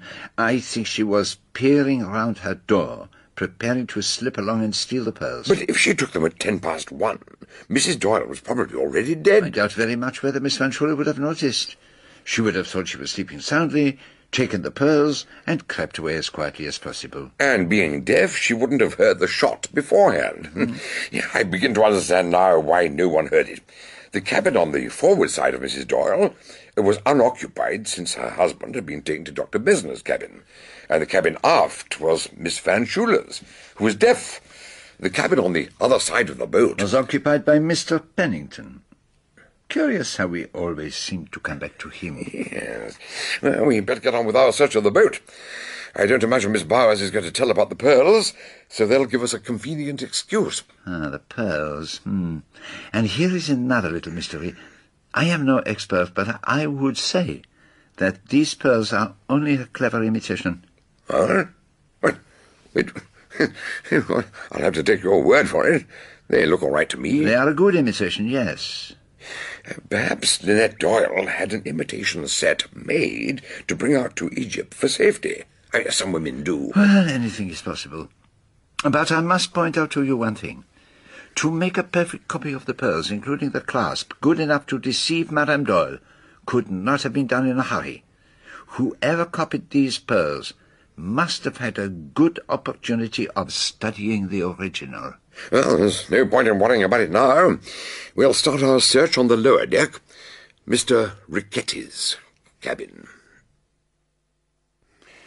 The Tel al-Amarna tablets, ancient records of Egypt. A letter from an archaeological expert in Egypt, and one from his sister in Rome. And a bottle of highly scented hair lotion. Nothing. Let's try Ferguson. Erich One by Samuel Butler. Pepys's diary. No letters, no personal papers. Now, what is most curious is that all his outer clothing is shabby and well-worn, whereas his underclothes are of very fine quality. Very odd. An odd young man altogether. Yeah. And a very interesting signet ring. We're wasting our time here. The French maid, Louise Bourget, is next. I can't find Miss Bourget anywhere, sir. She's not with the other passengers. I can't think where she's got to. Her cabin's empty. Well, we don't want her to come barging in. Let's go up to the promenade deck and see what we can find out about the mysterious Mr. Fanthorpe. Everything in meticulous order. Nothing out of place. Nothing that could give us the least clue as to who he is or what he's up to. I suspect that he is very careful, our Mr. Fanthorpe, to destroy any correspondence. Let us see if Mr. Allerton's cabin is any more revealing. The fellow must be an Anglo-Catholic. Rosary, a crucifix. A half-completed manuscript, with which he's evidently having a little difficulty, a few letters, and a tube of secotine. No pearls, at any rate. Let's try his mother's cabin. What a charming smell of lavender. Everything so neat, so clean. But nothing of the least interest. What about Mr. Paddington? He's bound to have something to hide. So, it seems there are still some people who travel with revolvers. Very heavy. Very old-fashioned. Yes. Not at all the kind of job used to kill Lynette Doyle. And as for all these documents, on the face of it, there is nothing that is particularly compromising. So, where now? Why don't we make a search of Lynette Doyle's cabin? If there's anything to be found there, you'll find it, I'm sure of that. 2 little bottles of Nailex. One, Nailex Rose, which is empty apart from a little red fluid at the bottom, and one Nailex Cardinal, which is full. We don't seem to be getting anywhere at all. Ah, no, my friend. Our little search has at least helped us to comprehend the psychology of the passengers. Time's getting on. Why don't I check the other cabins while you have a chat with Simon Doyle? He might be able to tell us a little more about the pearls. The pearls were insured against every possible risk. That may have made Lynette a little careless. Well, she wore them everywhere. As a matter of fact, she was wearing them last night. She was passing them through her hands and talking about them. She'd have known if they were fakes, surely. Perhaps, but they would have been a very good imitation. Tell me, was Madame Doyle unusually generous with her things? Did she ever lend them to a friend, for instance? It's difficult for me to say. I hadn't known Lynette for very long. She might very well have done. Sorry to interrupt you, Poirot, but the people who've been searching the passengers have come to make a report. The stewardess has some information which she thinks might interest us. It was Miss Otterbourne, sir. There was a little pistol in her handbag. What kind? It was a very small one with a pearl handle. Does every gal on this blasted boat carry a pearl-handled pistol? What was Miss Otterbourne's reaction when you found it? I don't think she noticed it, sir. I had my back to her while I was going through her handbag. Well, still, she must have known you'd come across it. Tell me, is there any sign of Mrs. Doyle's maid, Louise Bourget? We've looked all over the boat, sir. We can't find her anywhere. When was she last seen? About half an hour before the bell went for lunch, sir. Well, she must be somewhere on board. Let's take a look in her cabin, Poirot. May tell us something. For a lady's maid, she was exceedingly untidy. Clothes hanging out of her suitcase, makeup all over the dressing table. The shoes all along the side of the bed, left all anyhow. Good Lord! What is it? Well, no wonder they couldn't find her. She's here, under the bed. Give me a hand, will you? Here, stabbed to the heart. Death pretty well instantaneous, I should imagine. Doesn't look very pretty, does she? No, she does not. She's got something in her right hand. There. You see what it is? Money. The corner of 1,000-franc note. Blackmail! Oh, we have been idiots. What was it that she said? What could I have seen or heard? I was on the deck below.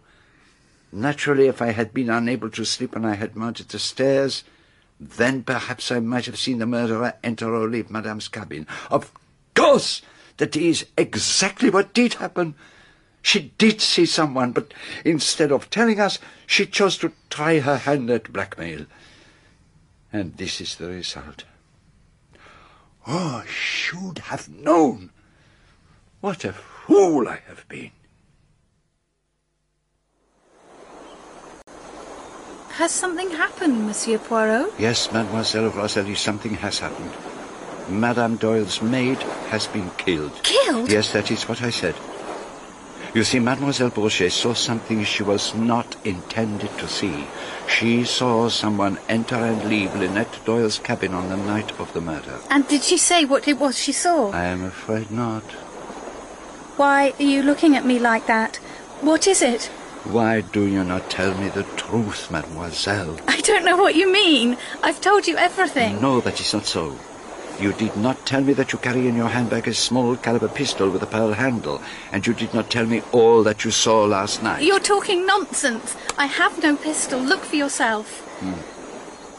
No, it is not there.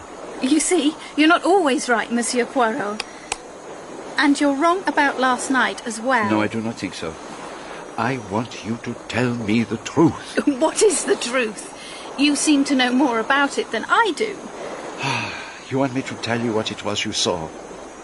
I think that when you came around the stern of the boat to throw the bottles into the Nile, you stopped because you saw a man come out of the cabin halfway down the deck. Lynette Doyle's cabin. Am I right, mademoiselle? Perhaps you think it wise not to speak. Perhaps you are afraid that if you do, you too will be killed. I saw no one, Monsieur Poirot. I saw no one.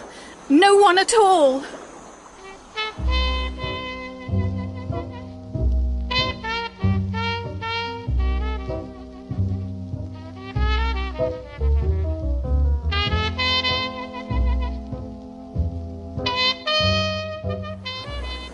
Poirot, I want to talk to you. I've got an idea. What is it, Colonel? It's about that telegram you said Lynette Doyle opened in error. Nothing in it, perhaps, but one can't leave any avenue unexplored.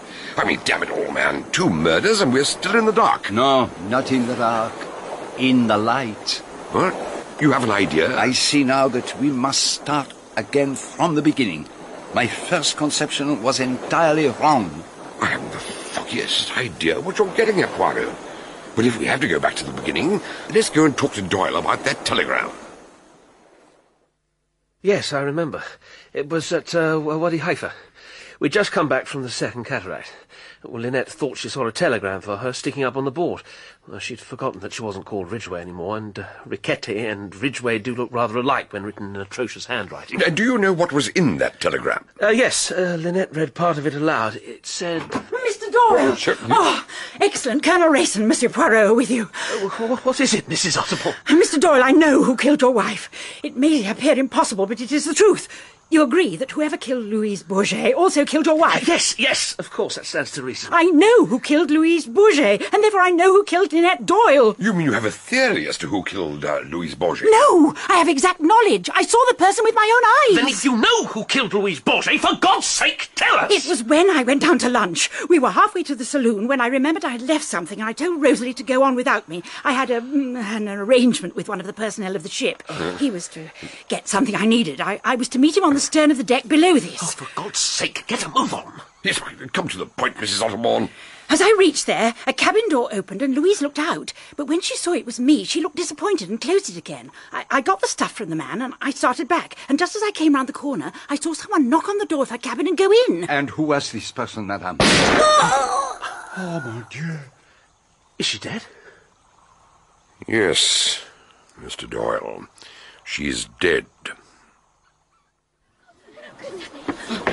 What the devil was that? Did you encounter anyone on your way here? No, no one. What's happened? Madame Otterborn has been shot, and I fancy with this revolver. I rather think we've seen it somewhere before. Yes, it is the revolver of Monsieur Pennington. We'd better have a word with him. I noticed him a little while ago. He is in the small drawing room. Why, gentlemen, this is a very serious matter. Very serious for you, Mr. Pennington. For me, but my dear sirs, I was sitting quietly writing letters in here when that shot was fired. But why should your revolver be used? Well, I'm afraid I may be to blame there. We had a conversation in the saloon one evening about firearms, and I mentioned that I always carry a revolver with me when I travel. Who was there? I can't remember exactly. Most people, I think. Monsieur Pennington, I would like to discuss certain details of the case with you. Will you come to my cabin in half an hour's time? Why, yes, I should be delighted. I'll never forget this trip as long as I live, Monsieur Poirot. Yes. It's like being in a nightmare. Well, what of it? They're no great loss. Oh, you're wrong, Mr. Ferguson. It makes me sick to hear you talk as though nothing mattered in the world but you. Lynette Doyle was so beautiful when she came into a room that it made a lump come into your throat. You're unbelievable.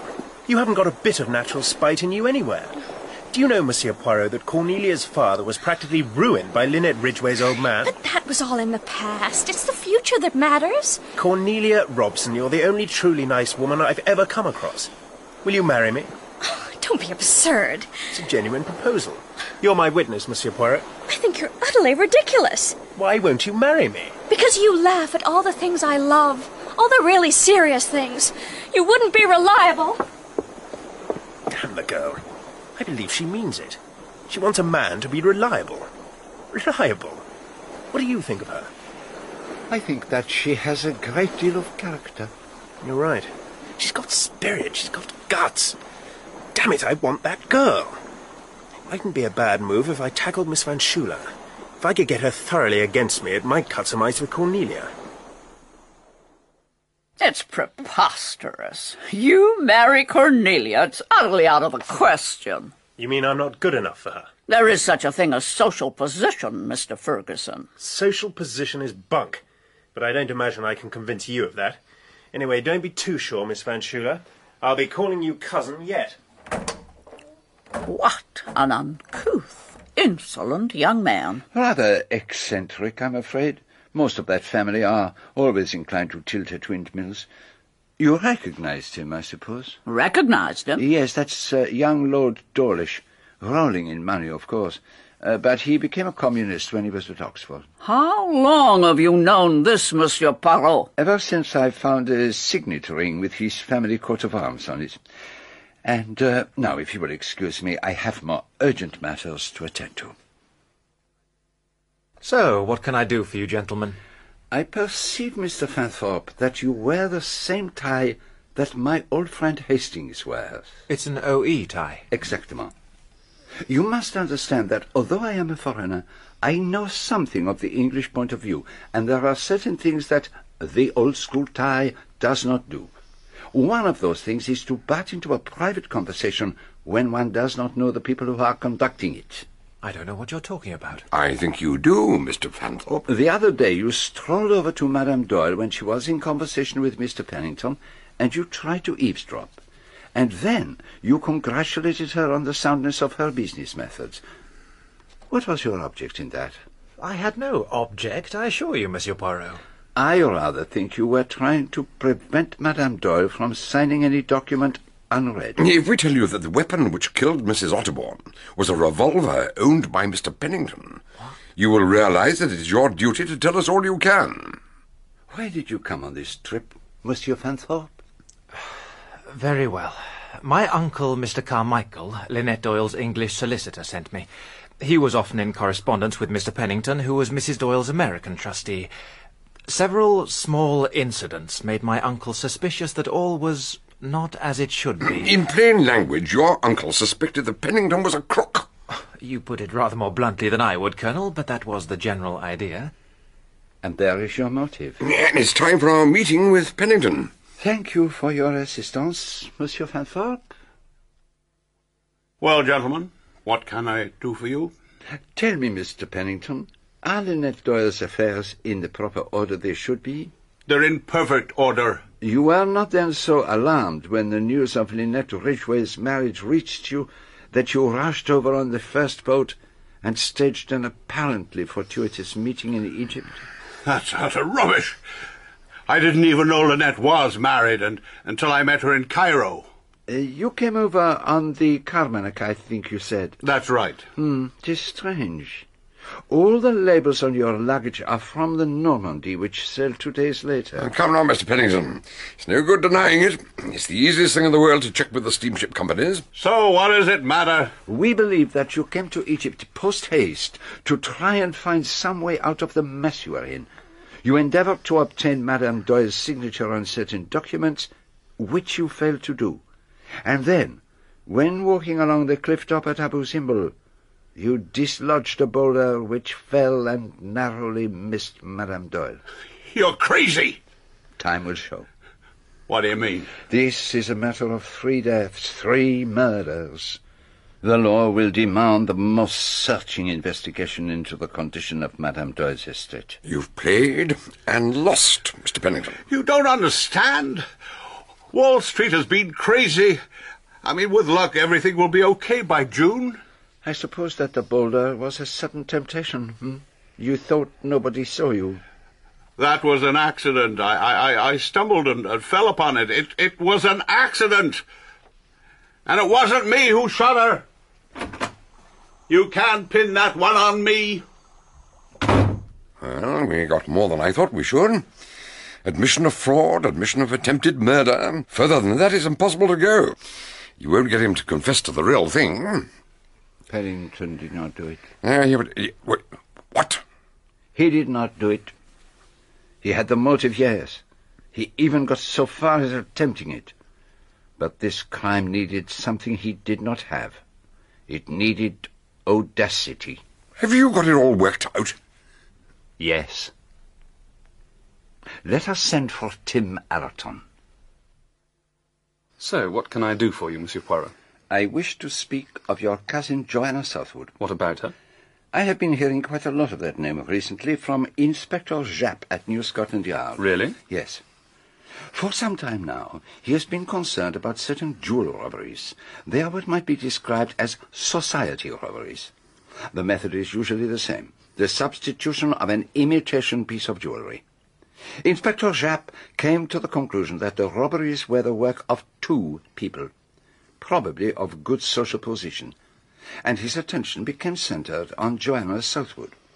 Every one of the victims had been a friend or an acquaintance of hers, and in each case she had either handled or been lent the piece of jewellery in question. I see. Go on. On the other hand, it was quite clear that the actual robbery, that is to say, the actual substitution, was not her work. It was carried out by someone who could have been proved never to have handled the jewels or to have been involved in the copying of them. Of the identity of this person, Japp was ignorant. What exactly are you driving at, Poirot? Now, patience, my friend. Certain things which you said, Mr. Allerton, interested me. You mentioned that a fake substitution had occurred at a house party where you had been a guest, And when Madame Doyle's pearls were stolen, my suspicions were aroused. And when the pearls were returned and transpired to be imitation, I was certain that you were involved. And what am I supposed to have done with the pearls? They are concealed in the beads of a rosary that hangs in your cabin. Well, it's been a good game, Monsieur Poirot. There's nothing for it now, I suppose, but to take my medicine. Do you realize that you were seen that night? Seen? Someone saw you coming out of Lynette Doyle's cabin just after 1 in the morning, the night she was murdered. Look, you can't be thinking. I didn't kill her. I've been in the most awful stew. To have picked that night of all nights. Who was it saw me? Rosalie Otterborn. So it was she who told you? Certainly not. I am Hercule Poirot, and I do not need to be told. When I taxed her with it, she told me that she saw nobody. And she lied. She's an extraordinary sort of a girl. She must have had a pretty rough time with that mother of hers. Yes, life has not been easy for her. So, Poirot, where do we go from here? Look, I admit taking the pearls from Lynette's cabin. You'll find they're just where you say they are. I'm guilty, all right. But as far as Miss Southwood's concerned, I'm admitting nothing. How I got hold of the fake necklace is my own business. A very correct attitude. Always the gentleman. And now I am going to ask Miss Otterborn if she will join us. So it was you who took the pearls, but you didn't? No, I didn't kill Lynette. I'm a thief, not a murderer. Of course, we only have your word for that. You may have stolen the pearls before last night. Suppose she had found out and threatened to expose the whole business, and that you took advantage of the confusion after Jacqueline de Belfort shot Simon Doyle to steal the pistol and make certain that Lynette Doyle would keep silent forever. I swear it isn't true. Of course it isn't true, and Monsieur Poirot knows it isn't true. Mademoiselle is too clever. But there could be a clear case against you, Monsieur Allerton. I just wanted you to realize that. Now, I will tell you something a little more pleasant. If Mademoiselle Otterborn sticks to her story that she saw no one on the deck last night, there is no case against you. The pearls were taken by a kleptomaniac who has since returned them. They are in a little box on the table by the door. Perhaps you would care to take them away and examine them with Mademoiselle? Give them to me. There. They've gone. And when I return the box to Monsieur Poirot, the real pearls will be in it. What a damned fool I've been. Why did you do it in the first place? Boredom, laziness, the fun of the thing. I suppose it was mainly the risk. I think I understand. And without the money, I wouldn't be here. And I wouldn't have met you. Why didn't you say that you saw me last night? I thought they might suspect you. Did you suspect me? No. I couldn't believe that you'd kill anyone. Rosalie, do you think you could... I mean, would you... Oh. Or will you always throw this back in my face? There are things that you could throw in my face, too. Rosalie... This Joanna Southwood. Oh, you're as bad as my mother. I don't care about Joanna. She's got a predatory eye and a face like a horse. Now, look here, I'm a patient man, Poirot, but there are limits to my patience. Do you know who committed these 3 murders on this boat, or don't you? I do. Then let's have no more beating about the bush. It wasn't Allerton, it wasn't Pellington. Who was it, then? My friend, I am about to tell you. I'm sorry to disturb you, Monsieur Poirot, but Miss Robson wishes to speak to you. Miss Barrows has just told me about Cousin Marie and the pearls. I couldn't believe it at first, but Dr. Bessner has been simply wonderful. I simply explained that kleptomania is a medical condition like any other. But I'm terribly worried in case it all gets out. I have no fear, Miss Robson. Monsieur Poirot and I are getting accustomed to overlooking these little peccadilloes. I beg your pardon, Colonel Race? Well, I mean that anything short of murder is being hushed up. Oh, I'm so relieved. And have you heard any more from Mr. Ferguson? No, but Cousin Marie told me he's got a title of some sort. As far as I'm concerned, he's even more out of the question now. And besides, Dr. Bessner... I understand. Now, tell me, Doctor, how is Mr. Doyle? Oh, he's going on splendidly. Oh, then since he's all right, there's no reason why we shouldn't ask him about that telegram. Ah, that was very funny. He told me all about it. The telegram was just a list of vegetables, potatoes, artichoke. My God! So it was him, Riquetti. I'm sorry? It's a new code. We first encountered it on the uprising 6 months ago. Potatoes means machine guns. Artichokes are high explosives. And so on. Riquetti is no more an archaeologist than I am. He's a dangerous agitator who's killed more than once in the past, and has probably done so again. He is our man, Poirot. He is your man, Colonel. But it was not Riquetti who killed Lynette Doyle. I know who the murderer is. But although I know what happened, I have no proof. But who is it? Aren't you going to tell us? I think the time has come, Poirot. Very well, then. You and I, Colonel, started our investigation with a preconceived idea.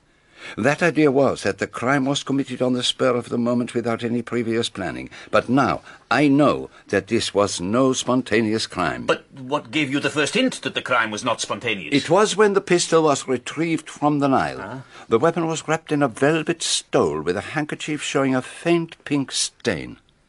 When you examined Lynette Doyle's body, Doctor, what was it that you observed about the wound? There were signs of scorching. The pistol had obviously been placed close against the head before being fired. But the stole, you see, showed definite signs that the pistol had been fired through it. Therefore, that could not have been the shot which killed Lynette Doyle, for then there would have been no scorch marks on the wound. Then it must have been the shot fired by Jacqueline de Belfort. But I was there, and the pistol certainly wasn't wrapped in any stole. Exactly. So, a third shot must have been fired. But how?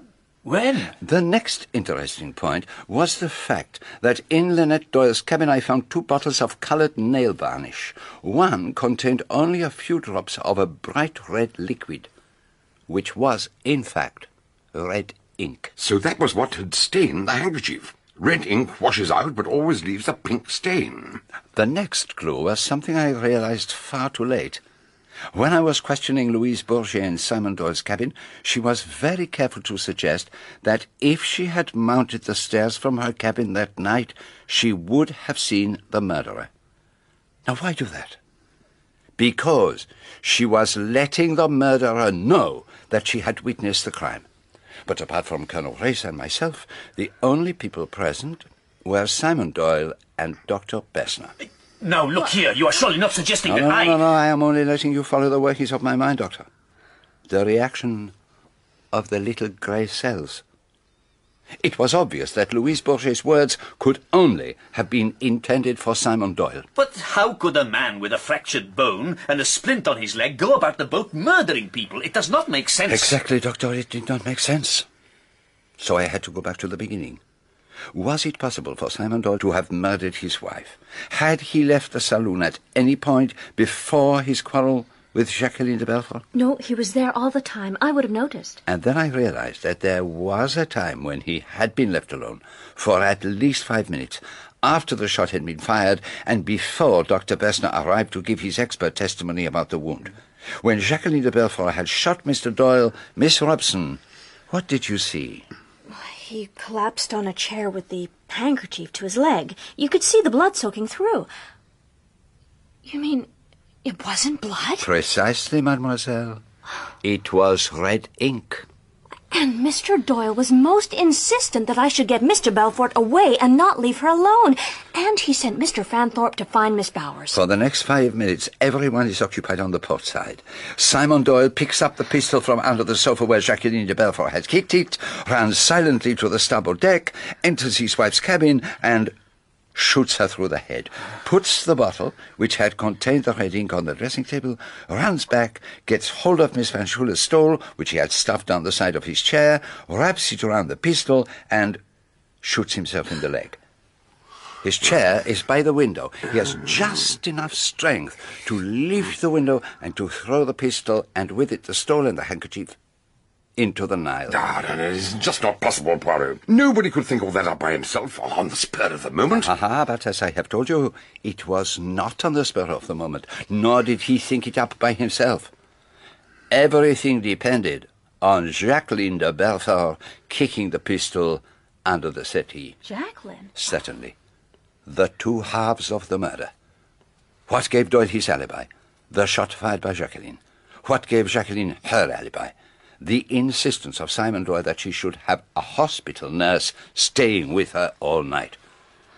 There, between the two of them, you get all the qualities you require.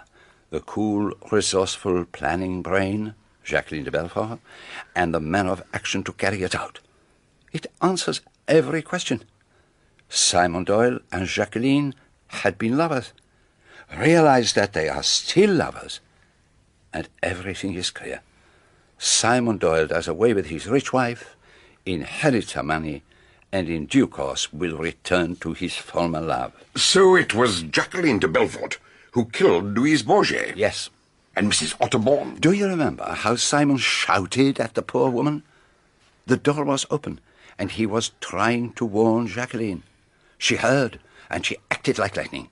She remembered Pennington had talked about having a revolver. She got hold of it, and at the critical moment, fired. And what happened to the first bullet fired at Doyle by the girl? I think it went into the table. It seems they had thought of everything. No. You are wrong. They did not think of Hercule Poirot. You were too clever for us. I'd have bluffed you out, but you sprang it on Simon and he went down like a ninepin, lost his head and admitted everything. He's a bad loser. But you, mademoiselle, are a good loser. Oh, yes. But I'm not a safe person any longer. It all seemed so simple to begin with. Simon and I really did love one another. And for you, love would have been everything. But not for him. He's always wanted money so dreadfully. He's awfully simple. He wants things just as a child wants them.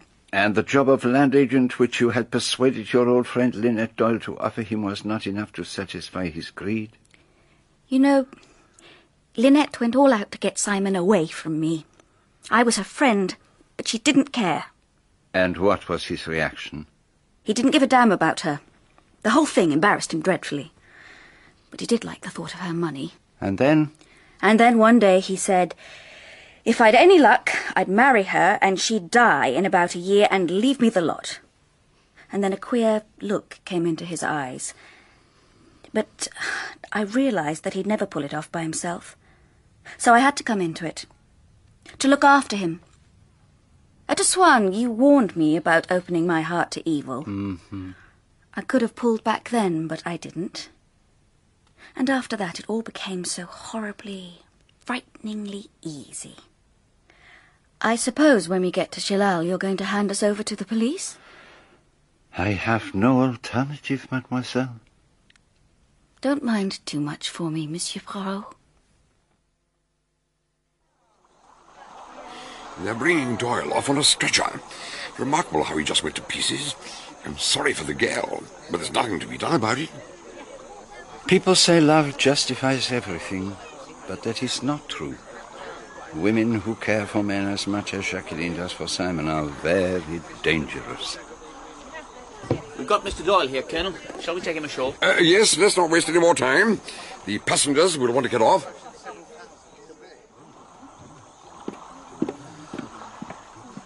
Hello, Simon. Jackie, I messed it up. Lost my head and admitted everything. Sorry, I've let you down. Shh, don't give it a thought. A fool's game, and we lost. That's all. Goodbye, Monsieur Poirot. Where the devil did she get that pistol?